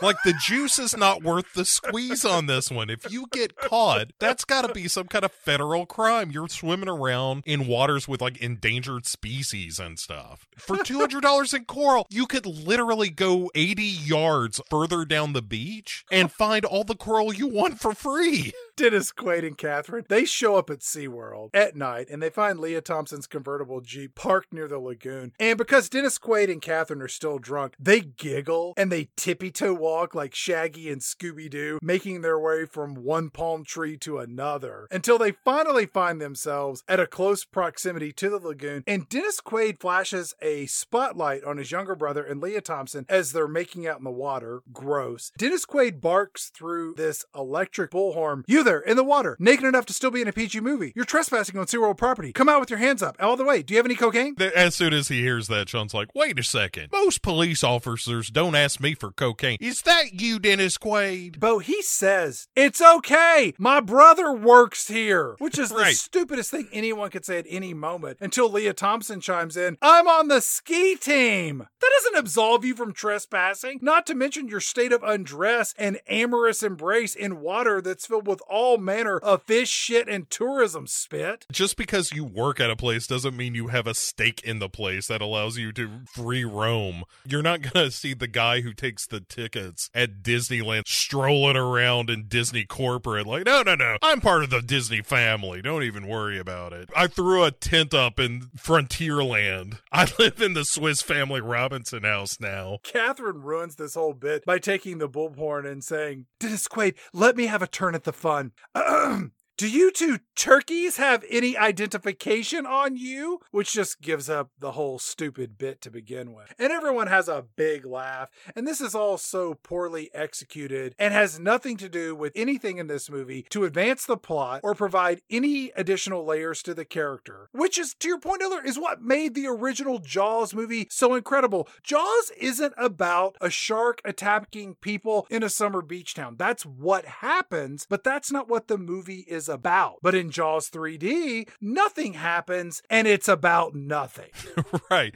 The characters are so unlikable, or at best neutral. Dennis Quaid, I think, comes off as a big jerk for most of the movie. Yep. Kathy is just such a non-entity who doesn't really seem to have any agency in it. The brother is equally unlikable, and Leah Thompson wavers between aggressively horny and just pushy. I hate saying that because it sounds like I'm painting her as being an aggressive woman that just comes on too strong or something, but she's not. She's just like the sex pot of the movie that all she wants to do is have sex with Sean or any beefcake she runs across. And get drunk. We are well over a third of the way through this movie, and none of the characters in this film are aware that there is any threat of a shark whatsoever. Hell, we've only seen the shark eat a fish, which is what sharks do, and we saw a guy's arm get chopped off and float in the water, which, with the right lawyer, Bo, and in front of the right jury, could be argued that this arm was severed by that faulty underwater gate closure. The judiciary being what it is these days, that's definitely going to go in against the shark. Let's go back to our two burglars. One of them goes into the water, and then the other one gets yanked into the water by a cord or something, and then the inflatable boat gets punctured and it gets pulled underwater, which it's implied that our burglars were eaten by a shark. I didn't even have to be on set that day. They just faked it all. It's what they use special effects for. That's just good effects work. I like practical effects. I think they age so much better. The next morning, we wake up and we're in the home of Dennis Quaid and Catherine, where Dennis Quaid is feeding their puppy basset hound that we mentioned earlier, which is shocking that these two have a dog and a puppy. You can't go out drinking on a beach when you got a dog like that. You got to take it for a walk. You got to spend time with it. Otherwise, you're raising a monster. You don't have to, Chad. This place has an odor. There is no doubt about that. You can see it in this movie. The stink lines are visible. Every scene, there's a pig pen laying just below the camera frame. And I like the fact that Dennis Quaid is holding the dog's ears while it eats. It's his girlfriend that had a little too much to drink. Her boyfriend broke up with her, and now she's really blowing it out. Mm-hmm. I like that quite a bit. Catherine leaves for work saying, Dennis Quaid, I'm off to do aquatic doctor stuff, but be a dear and leave some water on the floor for our dog named... Be sure you leave the toilet bowl seat up. Mwah! Sean and Dennis Quaid, they sit down because they're both hungover, and they start chit-chatting over a very robust breakfast of eggs, bacon, toast, Wheaties, Tropicana orange juice, coffee. It's all part of a well-balanced breakfast, Bo. Well, that's Dennis Quaid was up all night cooking. You know, he was all on the toot. He never slept. Yeah. I gotta cook, gotta clean. You don't know? Oh my God. I've got to go in to do my taxes. I know it's the middle of the year, but I still need to do my taxes. I could prepay. Don't you ever sleep, Dennis Quaid. Not for weeks. And during this scene, Sean tells his older brother, Dennis Quaid, he says, "Consarn it. You know, I was this close to doing it in the water last night." And I'm like, you know what? You could have left off in the water last night, and your statement still holds true. And then Sean kind of breaks his older brother's balls a bit, and he's like, you know what? Admit it, big brother. You done went and messed me up real good when I was a youngin'. And then Dennis Quaid says, yeah, I guess I messed you up, blah, blah, blah. Hey, do you have any cocaine? These two don't even discuss what happened to them as kids with the shark attacks. It's completely glossed over. In fact, this conversation, just when you might get an actual human moment between these characters, Yep. Calvin Bouchard calls up Dennis Quaid. He's like, say now, we got a problem down here at the SeaWorld, and we need you to come on in and take care of some Dennis Quaid business. Dennis Quaid's side of this is like, who? Louis Gossett Jr.? My boss? Yeah. Okay. Men are working on it? Yes, sir. All right. Do you have any cocaine? No? All right. I'm just asking for a friend. All right. Goodbye. Click. Sean, I gotta go to work. Yeah, and off he goes. And so we cut to the asshole dolphins who are just jumping up and down as Fitzroyce is taking pictures while Kathy and her crew are training these dolphins who are just like, Look, we can get up. We got big ups. We jump high. We're not as fat as you called us. Catherine's like, look at these fat tubs of lard. Get those two lazy mammals in here and I'll shame them into losing a few pounds the way my mother did me when I was a child. You there are dolphins. I'm not going to dignify by calling you by your names, you fat asses.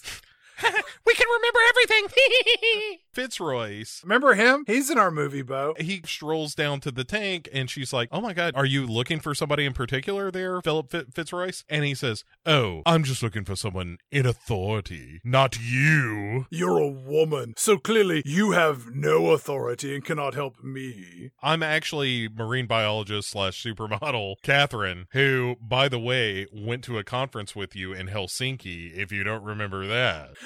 Yes, I'm Philip Fitzroyce, Huffington Dollarsworth Moneybag III. And she asked him about, he rammed a boat, a whaling vessel. And she's like, why did you do that?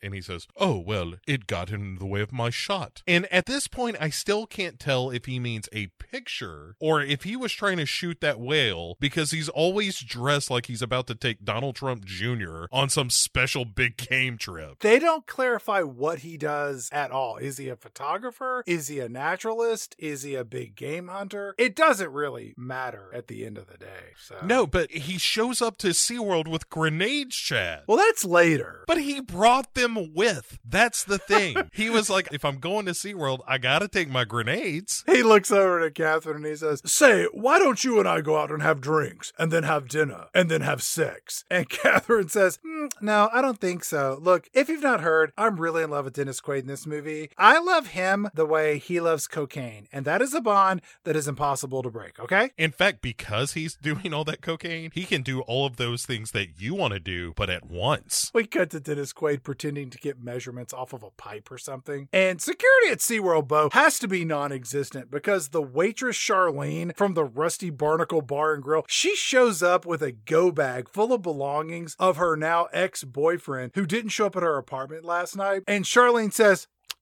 he don't sleep in, he don't live in. You tell Shelby Overman he can take a flying leap at a rolling donut on a gravel driveway. You hear that? I think that sounds like code words for having sex with a prostitute who lives in a trailer park. It's a step too far, Chad. Take a flying leap at a rolling donut, fine. Rolls off the tongue a little bit, but the on a gravel driveway, it's just putting too long a tail on that guy. When she throws his stuff at Dennis Quaid, like, you tell him to take all this stuff. Dude, it is his passport, his driver's license, his credit card, his birth certificate, his social security card. Pawn tickets. That guy can tell a story or two, Bo. Dennis Quaid is like, oh, he's probably just sleeping it off somewhere in some car. He's just all boozed up. That's, again, a much more interesting movie of the life of Shelby, who may or may not be sleeping with multiple women, is pawning some stuff to get by, and probably is battling some alcohol problems. Like, it's The Wrestler, but at SeaWorld. You know, Dennis Quaid digged a little deeper in that go bag, he's going to find a loaded gun. Yeah, there's definitely a gun involved. Shelby Overstreet or whatever, he's got a gun. He's got a couple. One of them he actually bought legally. The other one, let's say, was a bit of a trophy. He inherited it. Yeah, well, that's one way to put it, Chad. The previous owner certainly wasn't going to be using it anymore. Did you recognize Charlene the waitress in this movie, Bo? No, who is she? She's portrayed by Dolores Starling, who was the actress from Summer Rental, and she was the woman who showed her naked breast to John Candy. Oh, yeah. She only had 2 movie roles, Bo. This and her role in Summer Rental. So you, Bo Ransdell, have seen the full oeuvre of Miss Dolores Starling within the past few months. I wonder if Letterboxd has that as a category. I like that Dennis Quaid provides these words of comfort when he says, don't worry, Charlene, he's probably just curled up drunk somewhere. And when I find him, he's going to be in trouble. Now, get back home and we'll call you when we hear from him. Cut to Dennis Quaid and Catherine getting into a prop submarine that is better suited for a James Bond movie. They are going underwater in the lagoon to look for a missing coworker that is presumed dead. Oh, Oh, yes. The guy didn't show up at work. Well, we better go troll the lagoon to find his corpse. It's shifted from a rescue to a recovery mission, Chad. This submersible, first of all, it feels like it should be a bigger deal in the movie because it's really only in this scene. Also, as soon as they start plumbing the depths of this 40 feet of water, yes, the dolphins who have been picked on this whole movie for being fat just swim alongside him like, you suckers can't even swim on your own. And then just like do a flyby Maverick style. Then, Chad, maybe my favorite shot of the movie. Let's hear it. Is when the submersible makes a little turn near the undersea kingdom. And the chroma key washes out the bottom of the submersible. Okay. But that was just okay for this movie. Are you talking about the shot from inside underwater headquarters? No. You see, it's a shot of the submersible, and it just tilts, like, to port. Yes. And as it tilts up, you see the underside of the submersible, but it's totally chroma keyed out. It's shocking, Chad. The fact that, like, this wouldn't pass in a homemade YouTube video these days, and this made it into theaters as a Jaws movie. This scene gives us a whole bunch of hokey 3D effects as the submarine is floating around. Dennis Quaid and Catherine, they drift around for a bit looking for their dead coworker based on a hunch. They say that if Shelby's body is in fact in this lagoon, it will have washed into the center because of all the drifts and tides and whatnot. He didn't show up to work, and their first thought is he's dead in the lagoon. Look, he was drunk when I asked him to fix the gate. The chances of him dead are, 35, 40%. I mean, it's not 100, but there's a good chance we're going to find him in this lagoon. Dennis Quaid and Catherine, they get out of the submarine and they go swim around this sunken ship exhibit to see if the corpse of their missing drunk employee is jammed in there somewhere. And we get more 3D trickery from a pirate skeleton. And the asshole dolphins come out too, where when Dennis Quaid gets out, they're just like, fuck you! And they scare Dennis Quaid. And as soon as that happens, Catherine's like, yeah, they've been kind of jerks for like 2 days now. They've been acting weird as hell. Catherine and Dennis Quaid make their way inside this prop ship that's viewable by guests in the undersea kingdom once this opens up to the public. And then out of nowhere, Bo, a shark crashes into this pirate ship prop, and then the shark swims away at high speed because the film footage is sped up to make it get away much more quickly than it normally did. Right. It looks terrible, Bo. It's an ending of Benny Hill. How Yakety Sax didn't play is beyond. Then the dolphins are like, all right, fine, we'll come get you. And they swim back, and Dennis Quaid and Catherine just grab their fins, and these dolphins take off with the shark hot on their heels, or fins, as it were. Kathy loses her grip, and I don't know how they're communicating underwater because they've got scuba, like the oxygen thing in their mouth, but they're talking. And Kathy is like, hey, come back for me, Dennis Quaid. And he's like, fuck that, I'm out of here. Does not even try to release the dolphin that's carrying him to safety. It's up to the other dolphin that's like, hey, all right, fine, I'll do it. Even though you call me fat, I'll still do it. We're really the unsung heroes of this movie. And he comes back, Kathy grabs him again, and then they shoot off away from the shark. They make it into some kind of sub-lagoon or something. Who knows? Where they close another gate that this shark just runs into, while Dennis Quaid and Kathy make it onto this dock and breathe heavily on top of each other. And the guy who's at the dock is just like, so what's going on here? Like, you guys just came in here like hairs on fire, asses is catching style with these dolphins. So what's going on with the shark? I don't know. What the hell is that? Hey, do you have any cocaine? No. I'm just I'm security for SeaWorld. I'm just making sure nobody's screwing around in the lagoon at night. Also, I found a raft and a van. Have you guys seen anything maybe van related? There's a naked guy over in the orca tank with his cock bit off. It's been a weird day. I'm telling you, you can't swing a cat in this place without hitting somebody jumping into a tank with something. So we cut over to some restaurant at SeaWorld, which I'll bet they serve seafood there, Bo. It's all burgers and dogs. At the table is Louis Gossett Jr., Fitzroyce, and his French resistance male companion. This SeaWorld employee walks over to interrupt this dinner, and Louis Gossett Jr. tells this employee, Look at here, we having dinner. All right, this better be important. This here's my house. All right, these are my guests. and the employee leans over and says, sir, Dennis Quaid and Dr. Catherine, what's her name? You know, his girlfriend who's always kissing him all the time. They were chased by a shark out in the lagoon. Louis Gossett Jr. says, Oh, I say, that is important. Gentlemen, you best come with me. Come on, Monsieur Fitzcarraldo. It's time for you to earn your keep. So they go to the lagoon where Dennis Quaid is showing off this busted smaller gate instead of the bigger one. Fitzroyce is like, I have a great idea. If there is actually a shark in these waters, why, how about you allow me to kill it? We can film the whole thing. I can promise you that me murdering a great white shark at SeaWorld will get you media coverage. Catherine is having none of this. She's like, whoa. This is SeaWorld. It's not Slaughter World. This shark that chased us had to be like 10 feet long. It's a great white. It tried to eat us. Dennis Quaid is chain smoking to beat the band behind her. And he's like, that's crazy. I mean, look, the whole thing is crazy, but let me tell you something. I've dealt with these things before. These sharks, they're man-eaters. How about we just let this guy kill it? I think that's a great idea. Did somebody else say it was a good idea? I think it's a great idea. Everybody seems to agree. And I know what you're thinking. You're looking at me and you're looking at the scene and you're looking at my shirt and you're thinking, oh my God. I can't believe how much sweat is pouring out of his armpits. It's distracting, isn't it? He's got these giant pits of sweat that are coming all the way down to the side of his hips. How could anyone sweat this much? And I got to answer for you. It's one thing, cocaine.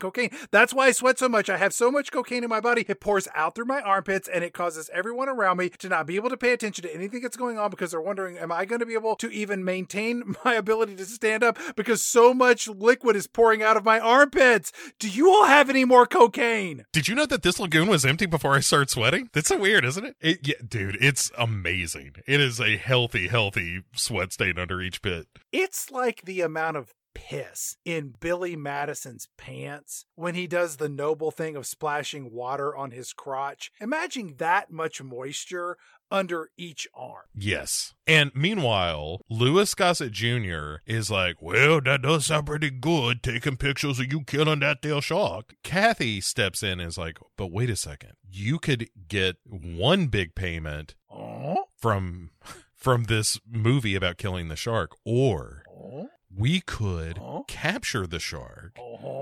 We get pictures of that. Then we get pictures of us nursing it back to health. Then we put it on display, and it is recurring revenue for years.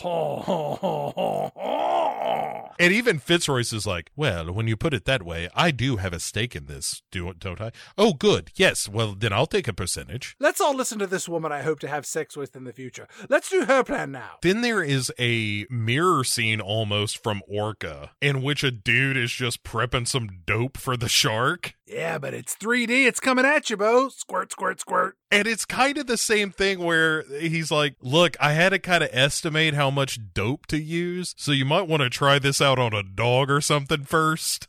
So they've got Kathy all draped in this chainmail diving suit, and she's going to go down with Fitzroyce, who, by the way, is wearing the grenades that we mentioned earlier. He says, Catherine here will be fine in her suit covered in anti-shock chainmail. She might feel a little squeeze at most, maybe a poke, maybe a little prick, an injection of excitement from the pond, wink, wink, nudge, nudge. Also, I have these brightly colored yellow hand grenades. If we get into a spot of trouble, all we have to do is pull the pin on one of these yellow hand grenades, and it will cause an explosion suitable for blowing up a shark of any size. Very good. Movie's ending has successfully been telegraphed in. Let us go into the water, shall we? Well, before they could go in, Kathy's like, no grenades.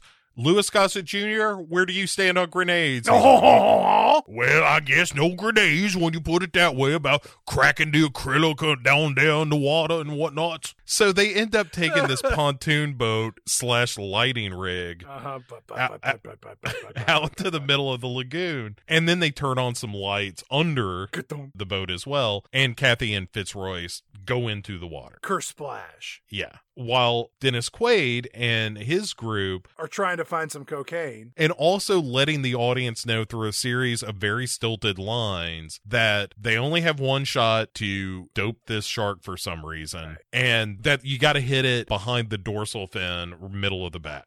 All right. Yeah. Like anything in this movie matters at all, but fine. The only thing that matters in the whole movie is sharks in the lagoon, Fitzroyce has a grenade, the end of movie. Right. Anyway, in between that, Fitzroy and Kathy are underwater, and he's kind of screwing around with this camera. And while he's doing that, sure enough, this shark comes along and just grabs Kathy and tries to eat her. And Fitzroyce is like, well, my heavens, yeah, let me take my knife and stab in the nose of this shark. So he kind of drives the shark off, and it surfaces a little bit. And there's a certain nod to the original Jaws as we see Dennis Quaid with this like harpoon crossbow thing and the shark coming across the bow, and he has to shoot the shark. But at first he's like, oh my god, I left the safety on. Oh my god, okay, safety's off now, shoot. And he shoots this harpoon, and sure enough, it hits the shark and kind of tags it with this red balloon. And Dennis Quaid's like, balloons? No, that's heroin. I just want the cocaine. But the harpoon being fired does come at you in 3D, Bo. And that way it is very much like Friday the 13th 3D, which also had a harpoon gun being fired at the camera. Fitzroyce and his French male companion, they're down there filming all this, and once they come up, Louis Gossett Jr. calls out over the loudspeaker, "Did you get the film? Did you get the footage? And all that pretty scary for me up here. I'm glad I wasn't down under the water, huh?" I like that Dennis Quaid is like, yeah, we're all fine down here. I mean, yeah, I'm fine, Kathy's fine, Fitzroyce is fine, Tate's fine, the other people who don't have names here are fine, the lights are fine. Yeah, everybody's fine, but yeah, your film's fine too, jerk. And he's like, how are you? That looked dangerous. I was here watching all those cameras there, and it looked like that shark was gonna eat your girlfriend. Oh, wee. I tell you what, she is a pretty little thing. You slap some barbecue sauce on her, I eat that bottom. We cut to the next day, and Dennis Quaid shows up at this tank of water, still high on cocaine, and quite possibly some of that shark tranquilizer that he pumped into the shark that we now find in the tank of water with Kathy, and she's trying to nurse this shark back to health with this nameless trainer, and then Dennis Quaid just hops into the water with her because she's his girlfriend and he's high on cocaine and shark tranquilizers, and they're going to nurse this shark back to health, and then suddenly the shark just snaps to life and starts swimming around in this tank, and it's a real magical moment. Kathy makes it clear, like, hey, don't do anything to traumatize this shark. Like shoot it with a shark tranquilizer gun and abduct it from the lagoon in which it was born. Let it see pornography too early or violent imagery. Let's let it socialize properly, maybe some pre-Shark K. We then cut to some footage of SeaWorld opening up the Undersea Kingdom attraction, and everything is back to normal, Bo. Louis Gossett Jr., he comes over to Dennis Quaid and he says, "Look here, what happened to that lazy worker what disappeared a few scenes back? You will find his dead body down in the lagoon. If not, when he show up, you fire his ass, or I'm holding you responsible." Hey, no, wait. Let's not fire somebody just because they go missing for a couple of days and are on a bender, okay? I mean, who doesn't do that? Everybody does that every now and again. So you just let me take care of this. You listen up here. I'm Louis Gossett Jr. I run this park. By the way, where's that great white shark what we caught last night? No matter. Go find that shark, put it in tank number 6, and let everybody go look at it. Yeehaw! By 3 o'clock, I want to make sure that I can get in line and see that shark swimming around in that tank, maybe eating some fish, maybe popping his little tail up in the water, giving all the kiddies a little spishy splashy. I want to make sure that's ready to go by sundown. We are then treated to footage of a ski show at SeaWorld in the lagoon, where we see the pyramid skiers we saw earlier doing their thing. There's this duo of skiers dubbed the Silver Bullets. They're called that, Bo, because they're always drunk on Coors Light. I thought it was because they killed werewolves. Can it be both, Bo? I suppose You've taught me that people are complicated. There's nuance. We contain multitudes. We are both water skiers and werewolf killers, each of us. We need to write that movie. What would you call it? I would just call it Silver Bullets. But then you would think it was like the Alien-style sequel to Silver Bullet, in which a bunch of reverend werewolves were now attacking. Now we got something, Chad. Right, do what you just said. All right, no, I'm on board. Because it works on so many levels. It's both the beer the guys are drinking, it's what you use to kill the reverend werewolves, and it's what they're called as a ski team. Because get the Sci-Fi Network or Netflix on the line right now.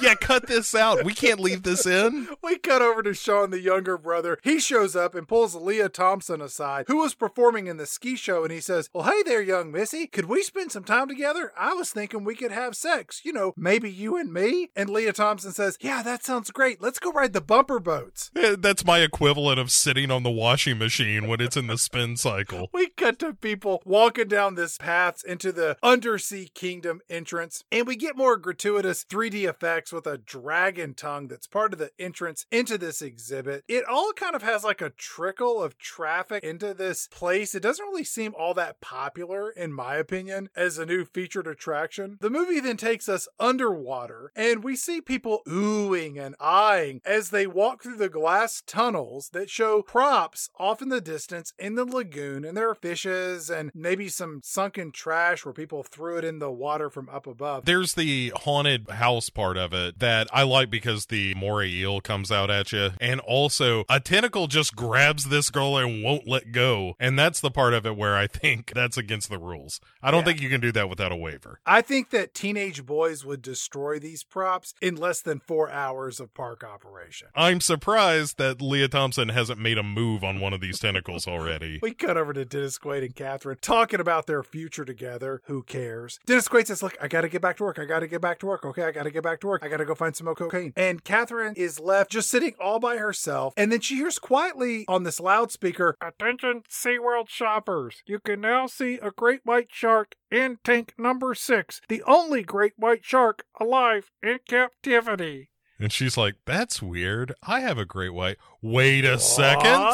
Goes running to this tank where they have moved this great white shark that immediately goes belly up in the waters. Blah, dead. Can we talk about the sign out in front of this exhibit for a moment? The notebook paper, magic marker, great white here sign. It is this hastily spray painted sign tacked to a random piece of wood that says SeaWorld exclusive great white shark. The fonts are all different sizes. They're at crooked angles. It looks like something you see on the side of the road saying, we buy houses any condition, with an area code that is not in the state in which you live. I mean, that's representative, Chad, of the production design of this movie as a whole. I know that's supposed to look cheap, but it doesn't necessarily look substantially cheaper than anything else that you're seeing. When the shark dies, it's kind of sad, but then off in the distance, you hear a kid crying, which is kind of funny. Oh, children's tears. Catherine just leaves in disgust. Fitzroyce is there. He offers no comfort. He doesn't even say anything. He just looks at her like, I guess somehow I'm partially responsible. Anyway, would you like to have sex yet? Leah Thompson and Sean, they climb into a bumper boat that is clearly meant for only one adult, and they speed off into the lagoon. We cut over to the underwater kingdom where tourists are looking at fish, and they're like, oh, hey, look, there's a bluefish. Hey, there's a gray fish. It's pretty exciting. And then, Bo, the rotting corpse of Shelby Overman floats up into view, and this teenage girl starts screaming, and then one girl gets her face smashed up against the viewing window, either by a stranger or maybe a frenemy of hers, and she's just shitting her pants with fear, looking at this rotting body in front of her. This scene should have gone on for so much longer, but unfortunately the movie cuts away to Dennis Quaid and Catherine, who are now with the body of Shelley Overman, who was pulled out of the lagoon and is laid on some sort of medical table for confirmation of corpse identity. I think it's telling that they called Dennis Quaid and not Charlene. He's got the go bag now. Right, he's got the passport and all. That's going to help when he needs a new identity pretty soon. I like when he throws back the sheet to look at the body, he immediately just starts vomiting. Then Kathy is like, hey, let me take a look. He's like, no, Kathy, you don't want to see this. I'm telling you, it is the inverse of how much I love cocaine is how much I hate that. Really? Well, now I gotta see it. Right, it's a real, what did you say you smelled? Let me take a whiff. Oh my God, that is terrible. Kathy goes up to the body and they pull the sheet back. And you think, Chad, somebody would have brushed the crabs off at least. No. But no. There's a crab on this dummy head. There's some kind of worm crawling out of its mouth. I respect the movie for going schlocky for a second. And if there had been like 50% more of this, it would have been way better. So Dennis Quaid and Kathy, they run off with a, oh my God, not sure exactly why. We cut over to Louis Gossett Jr., who's getting drunk with Fitzroyce and his French resistance male companion. And they're in this underwater lounge that has floor-to-ceiling viewing windows into the water of the lagoon. The phone rings, and it's for Louis Gossett Jr., who answers the phone with a, cello.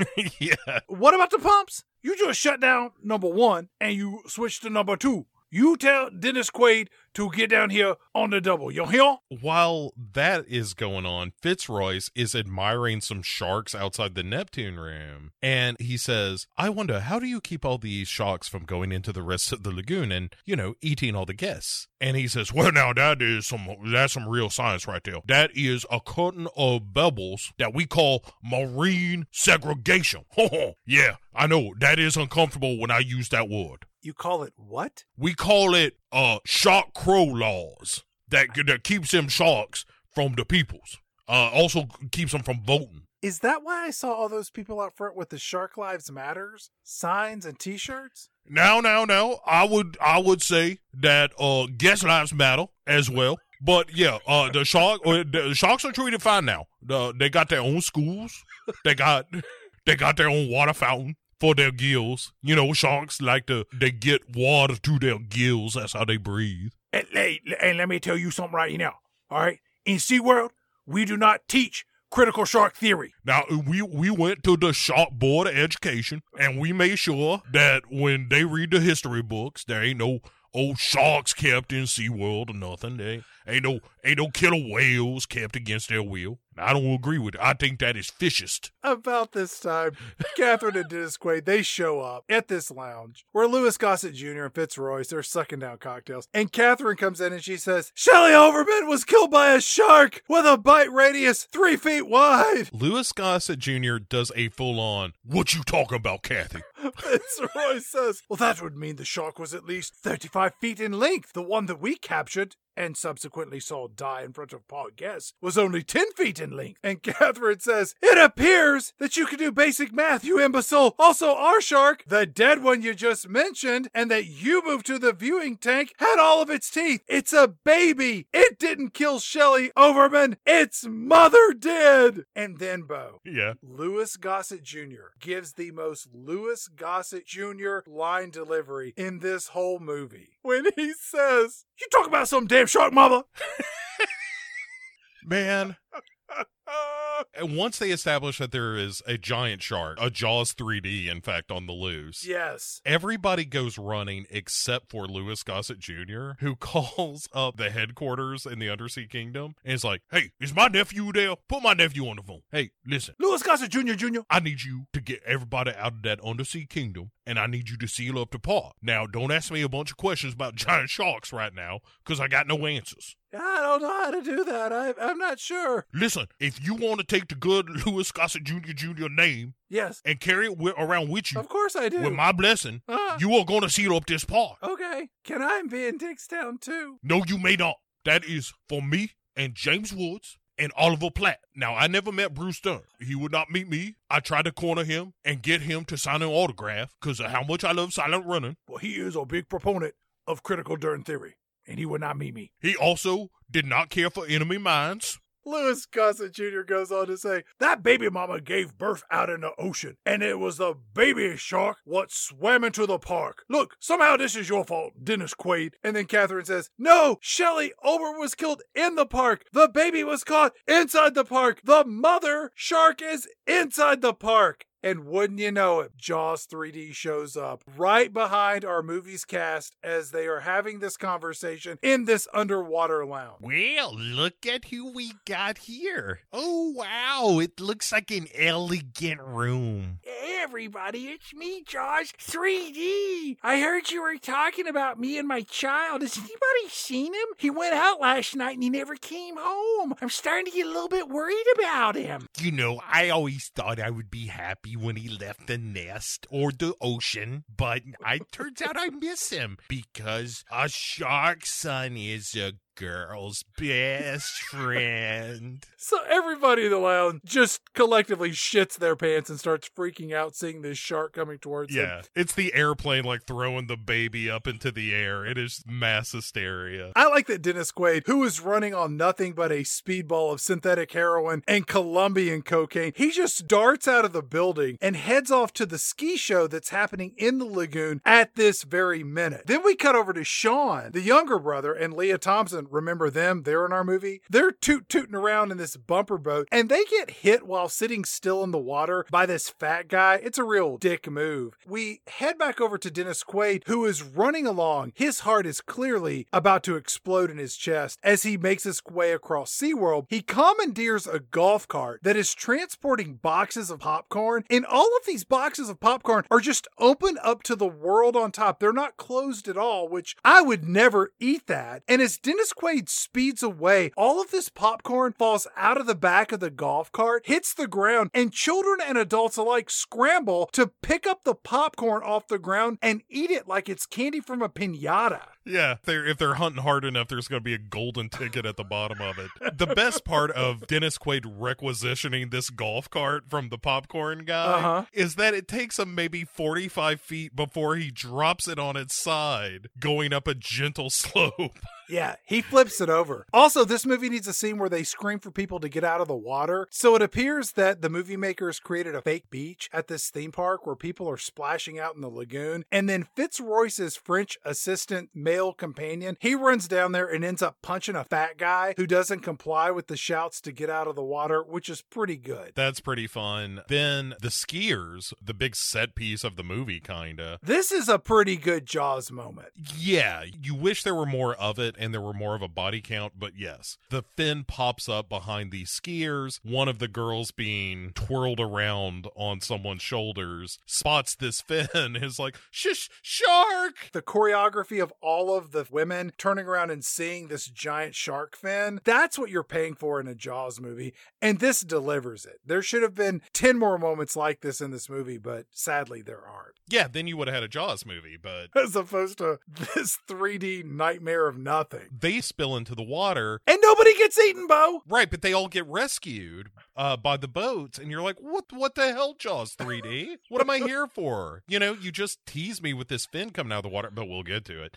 We see the shark is like, look, I'm not here to naughty people, so if you skiers aren't gonna be cooperative, I'm just gonna have to go after the bumper boats. Which is what Jaws 3D does. Heads over to the bumper boats, and Bo, wouldn't you know it, Jaws 3D happens to crash into the one bumper boat with Sean, the younger brother, and Leah Thompson. They pop out of the bumper boat straight into the water, and Jaws 3D just takes a chunk out of Leah Thompson's leg. Carries her around, takes her for a little bit of a ride. Chad, this scene in particular, there's a real layup of a good shot to do here, where once Sean is spilled into the water, right, you do the shot from the first one where the shark's leaving the lagoon and swims by him. You know the shot I'm talking about? Absolutely. Why they don't do that in this movie is head scratching. Like, you're doing all kinds of dumb tips of the hat to the original film. Why not just take one of the best shots of the movie and steal it, because then it would be the one good shot in your movie? Because they weren't thinking about any of that. In fairness, yes. And so Jaws 3D finally lets Leah Thompson go, and they drag her to the shore. But then Jaws 3D is like, well, looks like some beefcakes are on a raft. Maybe I could smash this into tiny little pieces. Which is exactly what happens. And so a bunch of people get spilled into the water there. Did Jaws 3D one of those? No, none of them get eaten. And then Dennis Quaid, who's on the other side of the lagoon, he hops in a ski boat and zips across the lagoon to check on his brother, where he finds Leah Thompson suffering from a shark bite to the leg. Or what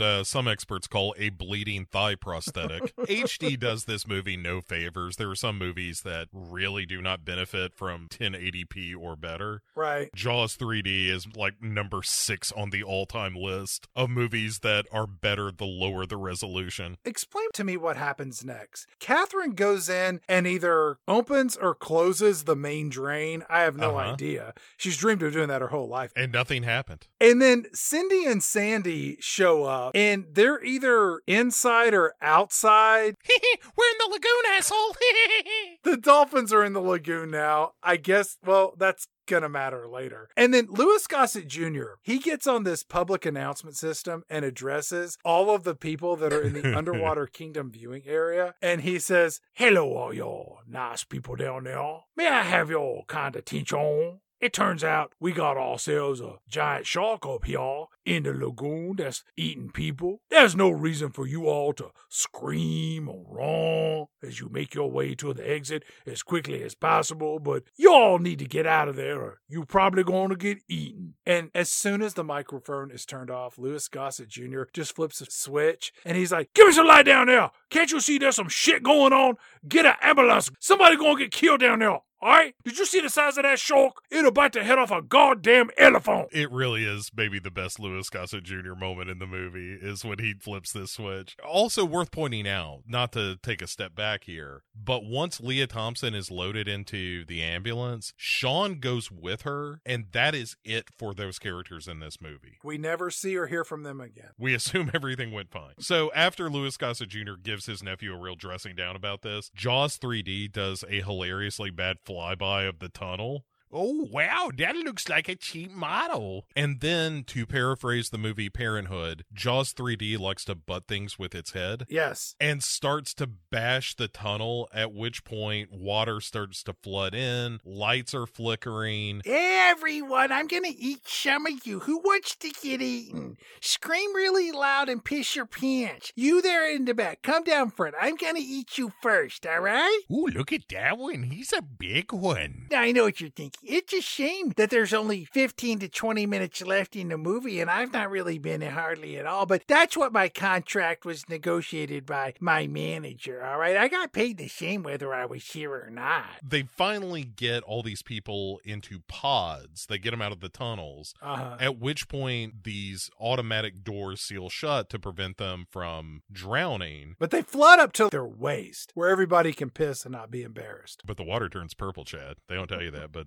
that's what happens in the ocean. Then one of the minimum wage SeaWorld attendants steps up to calm everybody down by reminding everyone how precious little oxygen they have. Everybody calm down. You're all gonna choke to death if you don't. She's like Kevin Bacon in Animal House during that parade. Please remain calm. We cut to Dennis Quaid, who is now in the Terminator 2 Foundry for some reason. Yes. Where brawny men are just welding steel. Am I tough enough? And he's naturally chain smoking and looking at a map of something. Kathy shows up and is like, hey, have you been working down here? Yes, of course I've been working. I'm not trying to go out and score cocaine if that's what you're implying. No, I've been here the whole time. I didn't leave Charlie in charge. Charlie, did I leave you in charge the whole time? No, I didn't go out and get cocaine, did I, Charlie?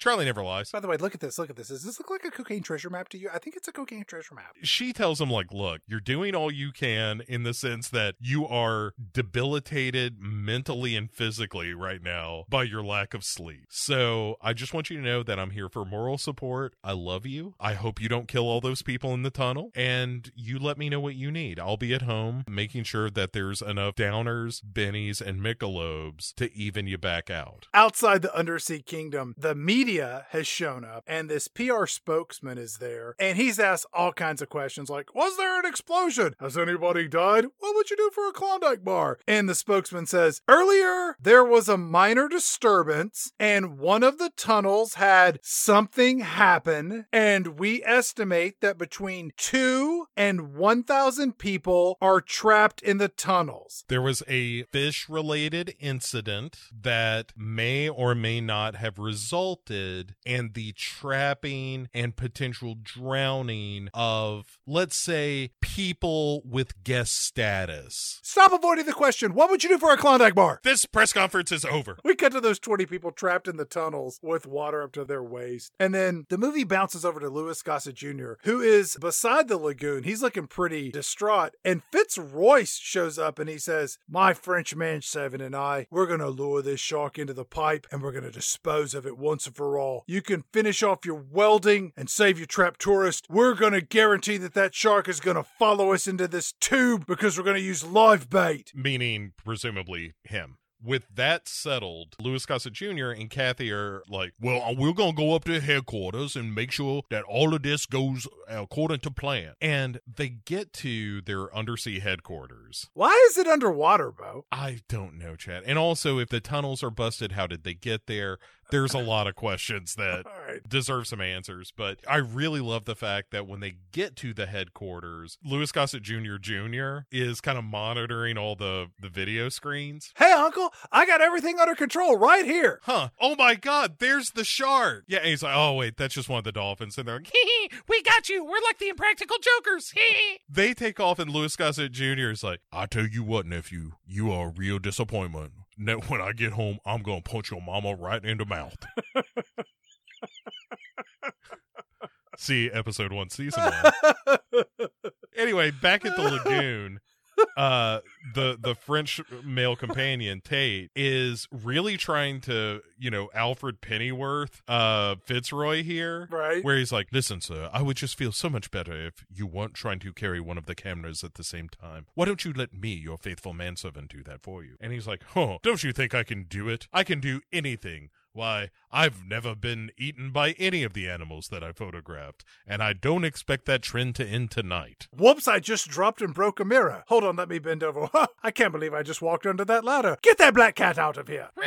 So, Dennis Quaid and his light pontoon are now in position over the tunnel, and he's going to go down and fix the breach in these tunnel walls as Tate and Fitzroy are diving in. So they kind of coordinate this jump where Fitzroy is diving into this pipe, and they're going to trap it in these filtration lines. Louis Gossett Jr., who's coordinating all this, is like, okay, Alpha team, you go to the filtration pipes. We'll see you in a minute. Now, Delta team, you're going to swim on down there and fix that tunnel. Everybody on 3. 1, 2, 3, kill shark. Fitzroy and his buddy tie a rope to the far end of this filtration tunnel and then start waving around some vials of blood to draw Jaws 3D into this filtration tunnel. And they're clanging the walls to get its attention. They're like truly ringing the dinner bell. Right. And then Fitzroy swims up the shaft and Jaws 3D is like, oh boy, that's where I was hanging out earlier. I'm gonna eat me a diver tonight. Jaws 3D goes into the tunnel and keeps chasing and chasing. Fitzroy is pulling himself along by this rope, but wouldn't you know it, the rope breaks. I didn't understand any of this. I didn't know what the hell was going on. It wasn't until the second time I watched it recently that I was like, oh, okay, I understand what their plan is now. It's just not made very clear. Okay. So when the rope breaks, suddenly he is now unable to propel himself fast enough to get away from Jaws 3D. He has to turn and kind of fight, and he uses the camera to bang on its snout, but Jaws 3D is like, ow!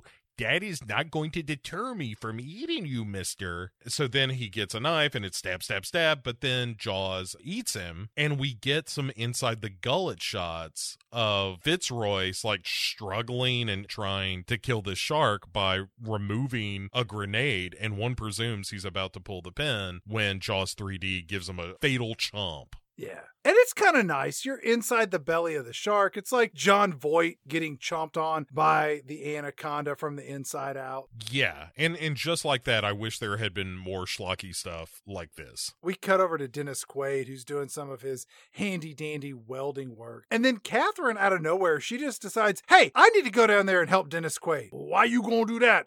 Just because the movie needs me to go down there. So she jumps in the water, and then Dennis Quaid is in the water. Fitzroy is dead. His French manservant makes his way out of the water. I don't really know how that happens, but when he pops out of the water, Fitzroy has not returned, and this manservant is beside himself. He's like, Mon ami, c'est Fitzroy! Fitzroy!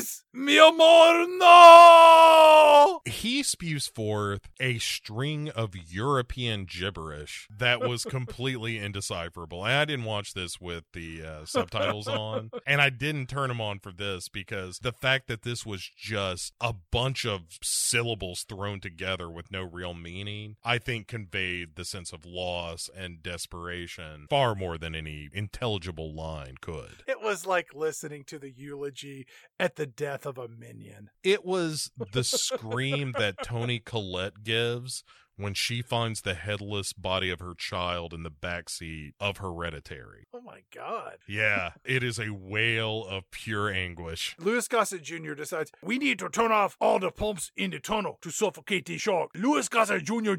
Turn off those pumps so that we can kill Jaws 3D so she can escape the tunnel, huh? Kathy has suited up in the headquarters and has descended into the water so she could be, as she puts it, the eyes in the back of Dennis Quaid's head, aka the only pair of non-bloodshot eyes in the water. sure. And so while this filtration pump is being turned back on, Jaws 3D starts whipping its tail back and forth. Look at me. Look what I can do. Bang, bang, bang. Louis Gossett Jr. and Louis Gossett Jr. are watching on the video screen as the tail just whips the gate until it opens back up, and then Jaws 3D backs out.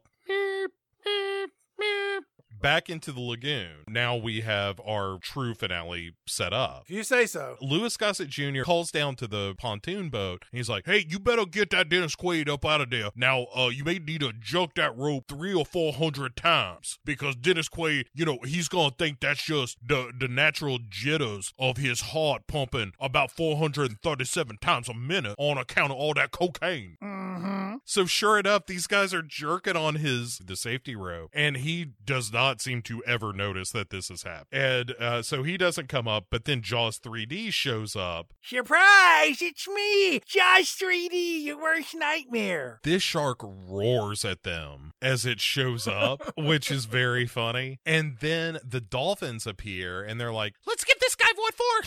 And they just start screwing with Jaws 3D, where they're like nipping at her fins and at her face. It's like those two orcas that bullied Tilikum in our last episode's introduction. Yeah, these dolphins are real jerks. Finally, though, Jaws 3D is going after him. And This is bullshit.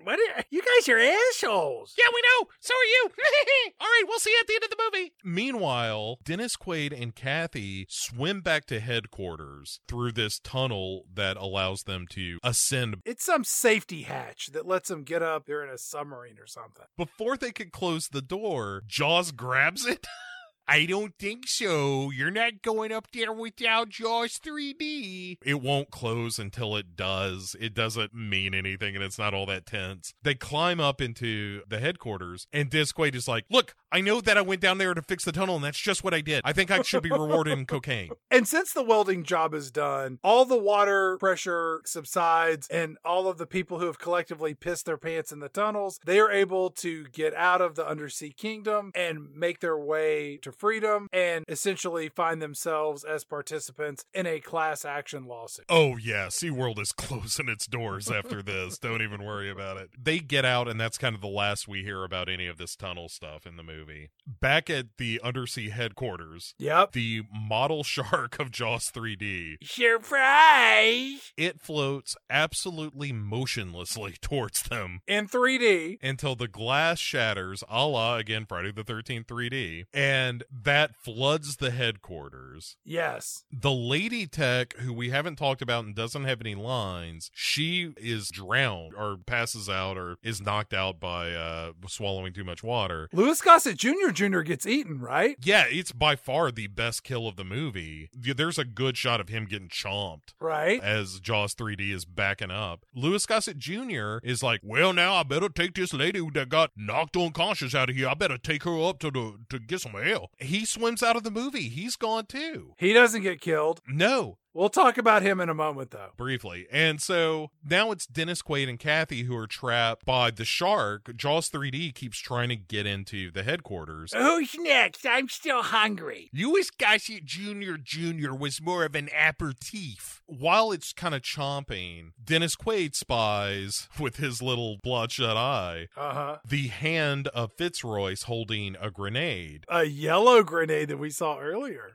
That's right. You know how you make it explode, Bo? You got to gotta pull the pin out. Yeah. So he fashions this crude Sandman-style hook. Hand me that clothes hanger. Bend, bend, twist, bend. I'm totally going to get my car keys. Don't even call a locksmith. I can do it. I'm going to do about $300 in damage to my car as I'm trying to open the lock that would have cost me $60 if I'd called that guy. Ka-thunk. Damn it. Ka-thunk.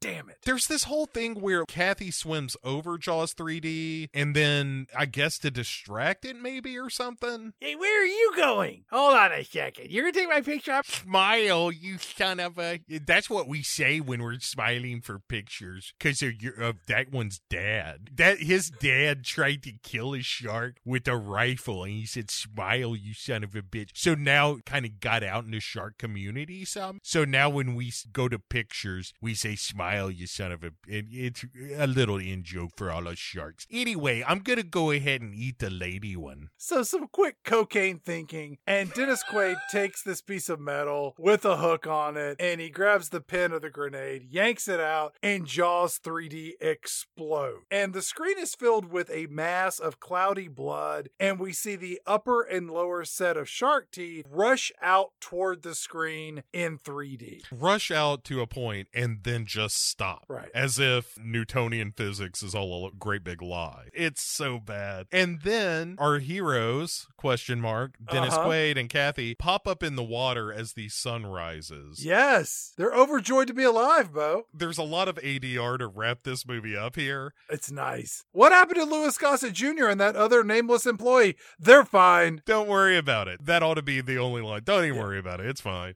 Don't worry, Louis Gossett Jr. is going to spend the rest of his life in depositions, courtrooms, or behind bars. And Iron Eagle movies. Louis Gossett Jr., for your crimes against SeaWorld, I sentence you to Iron Eagle 3. Kathy then says, hey, Dennis Quaid, what happened to those fat asses, Cindy and Sandy the dolphins? You're being a real bitch right now. I mean, we kind of saved your lives.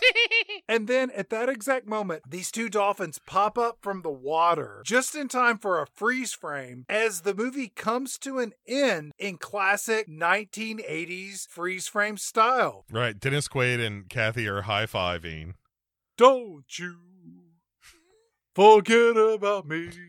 You saw us as you wanted to see us. In I'll simplest be terms, a shark, dancing, a Jaws 3D, baby.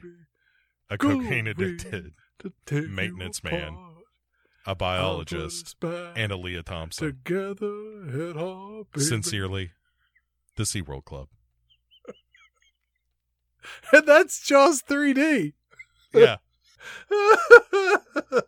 It's just awful, Chad. This is, like, I know we say this a lot, like, oh, this is one of the worst movies we've ever talked about on the show. I know. But this is truly, truly a bad movie. I mean, it doesn't hang together at all. Nobody cares about this. It's not one of those bad movies where it's like, this, like, Jon Voight is really trying in this movie. You may disagree with the performance, but he's given a performance. Nobody cares in this movie. Nobody gives a shit. The special effects are terrible. The script is awful. The characters are unlikable. It is a movie that dares you to focus on it for more than a few minutes at a time. With this being the season finale of season 16, as we have made a tradition of doing, we rank our movies from best to worst, worst to best, however we want to figure this out. So how would you rank these movies from worst to best, telling someone, don't watch this, to do watch this? Okay, I would probably put Jaws 3D at the bottom. Okay. Because I just don't think there's any reason to watch it at all. We had a good time with it, but it's not fun to watch ever. At number 5, I'm gonna put The Swarm. Okay. Because it's so long and it's so boring. The number 4 is gonna be Anaconda, because we're starting to inch into, hey, these are watchable territory. And so number 3 is Orca, because Orca is a delight. And also there is that killer whale abortion that is, you can't unsee. Like, once you've seen that in that movie, you'll never unsee it.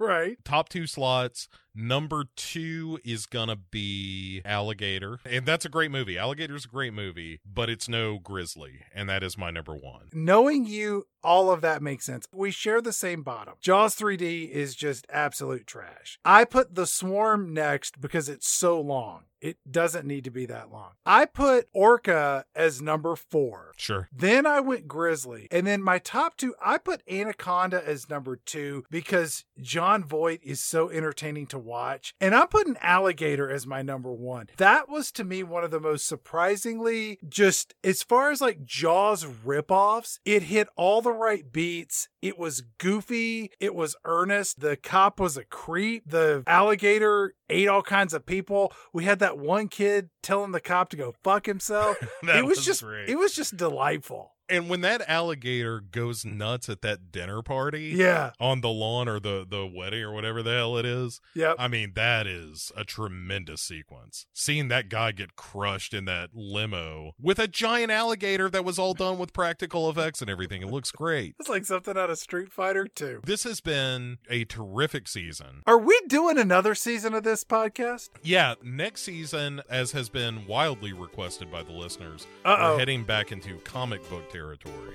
But we're not limiting ourselves this time. Back a few seasons ago, we did a season called The Old Men in DC I remember that one. about the DC movies. But we're not doing that again. We're leaving all that behind us. We have spread our wings and we're embracing all comic books. So there is nothing off the table. As long as it is a comic adaptation, you stand a chance of appearing in season 17 of Pick Six Movies. And Chad, you're going to lead us off. So why don't you tell us what will premiere season 17, a season we are calling Comic Sans Quality. Well, now you've put me on the spot. I've got to come up with something. You said something about spreading your wings. Uh-huh. You know what, Bo? I want to do, as the inaugural episode, I didn't mean it like that. the Marvel comic movie, Howard the Duck.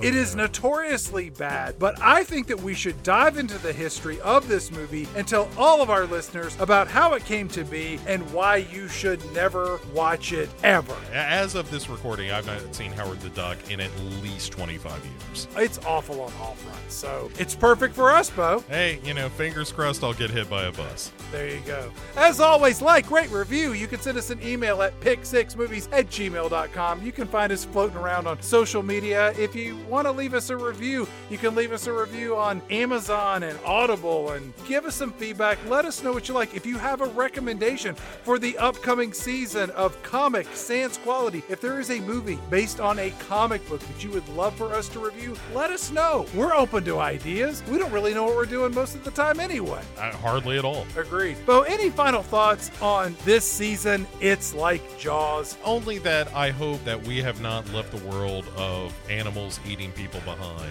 It is fertile ground and water and air for a dumb show like this. As long as there are trimmers in the world, there's always hope. There are like 8 Trimmers movies. You want to do a whole season of trimmers movies? No. We learned our lesson with James Bond.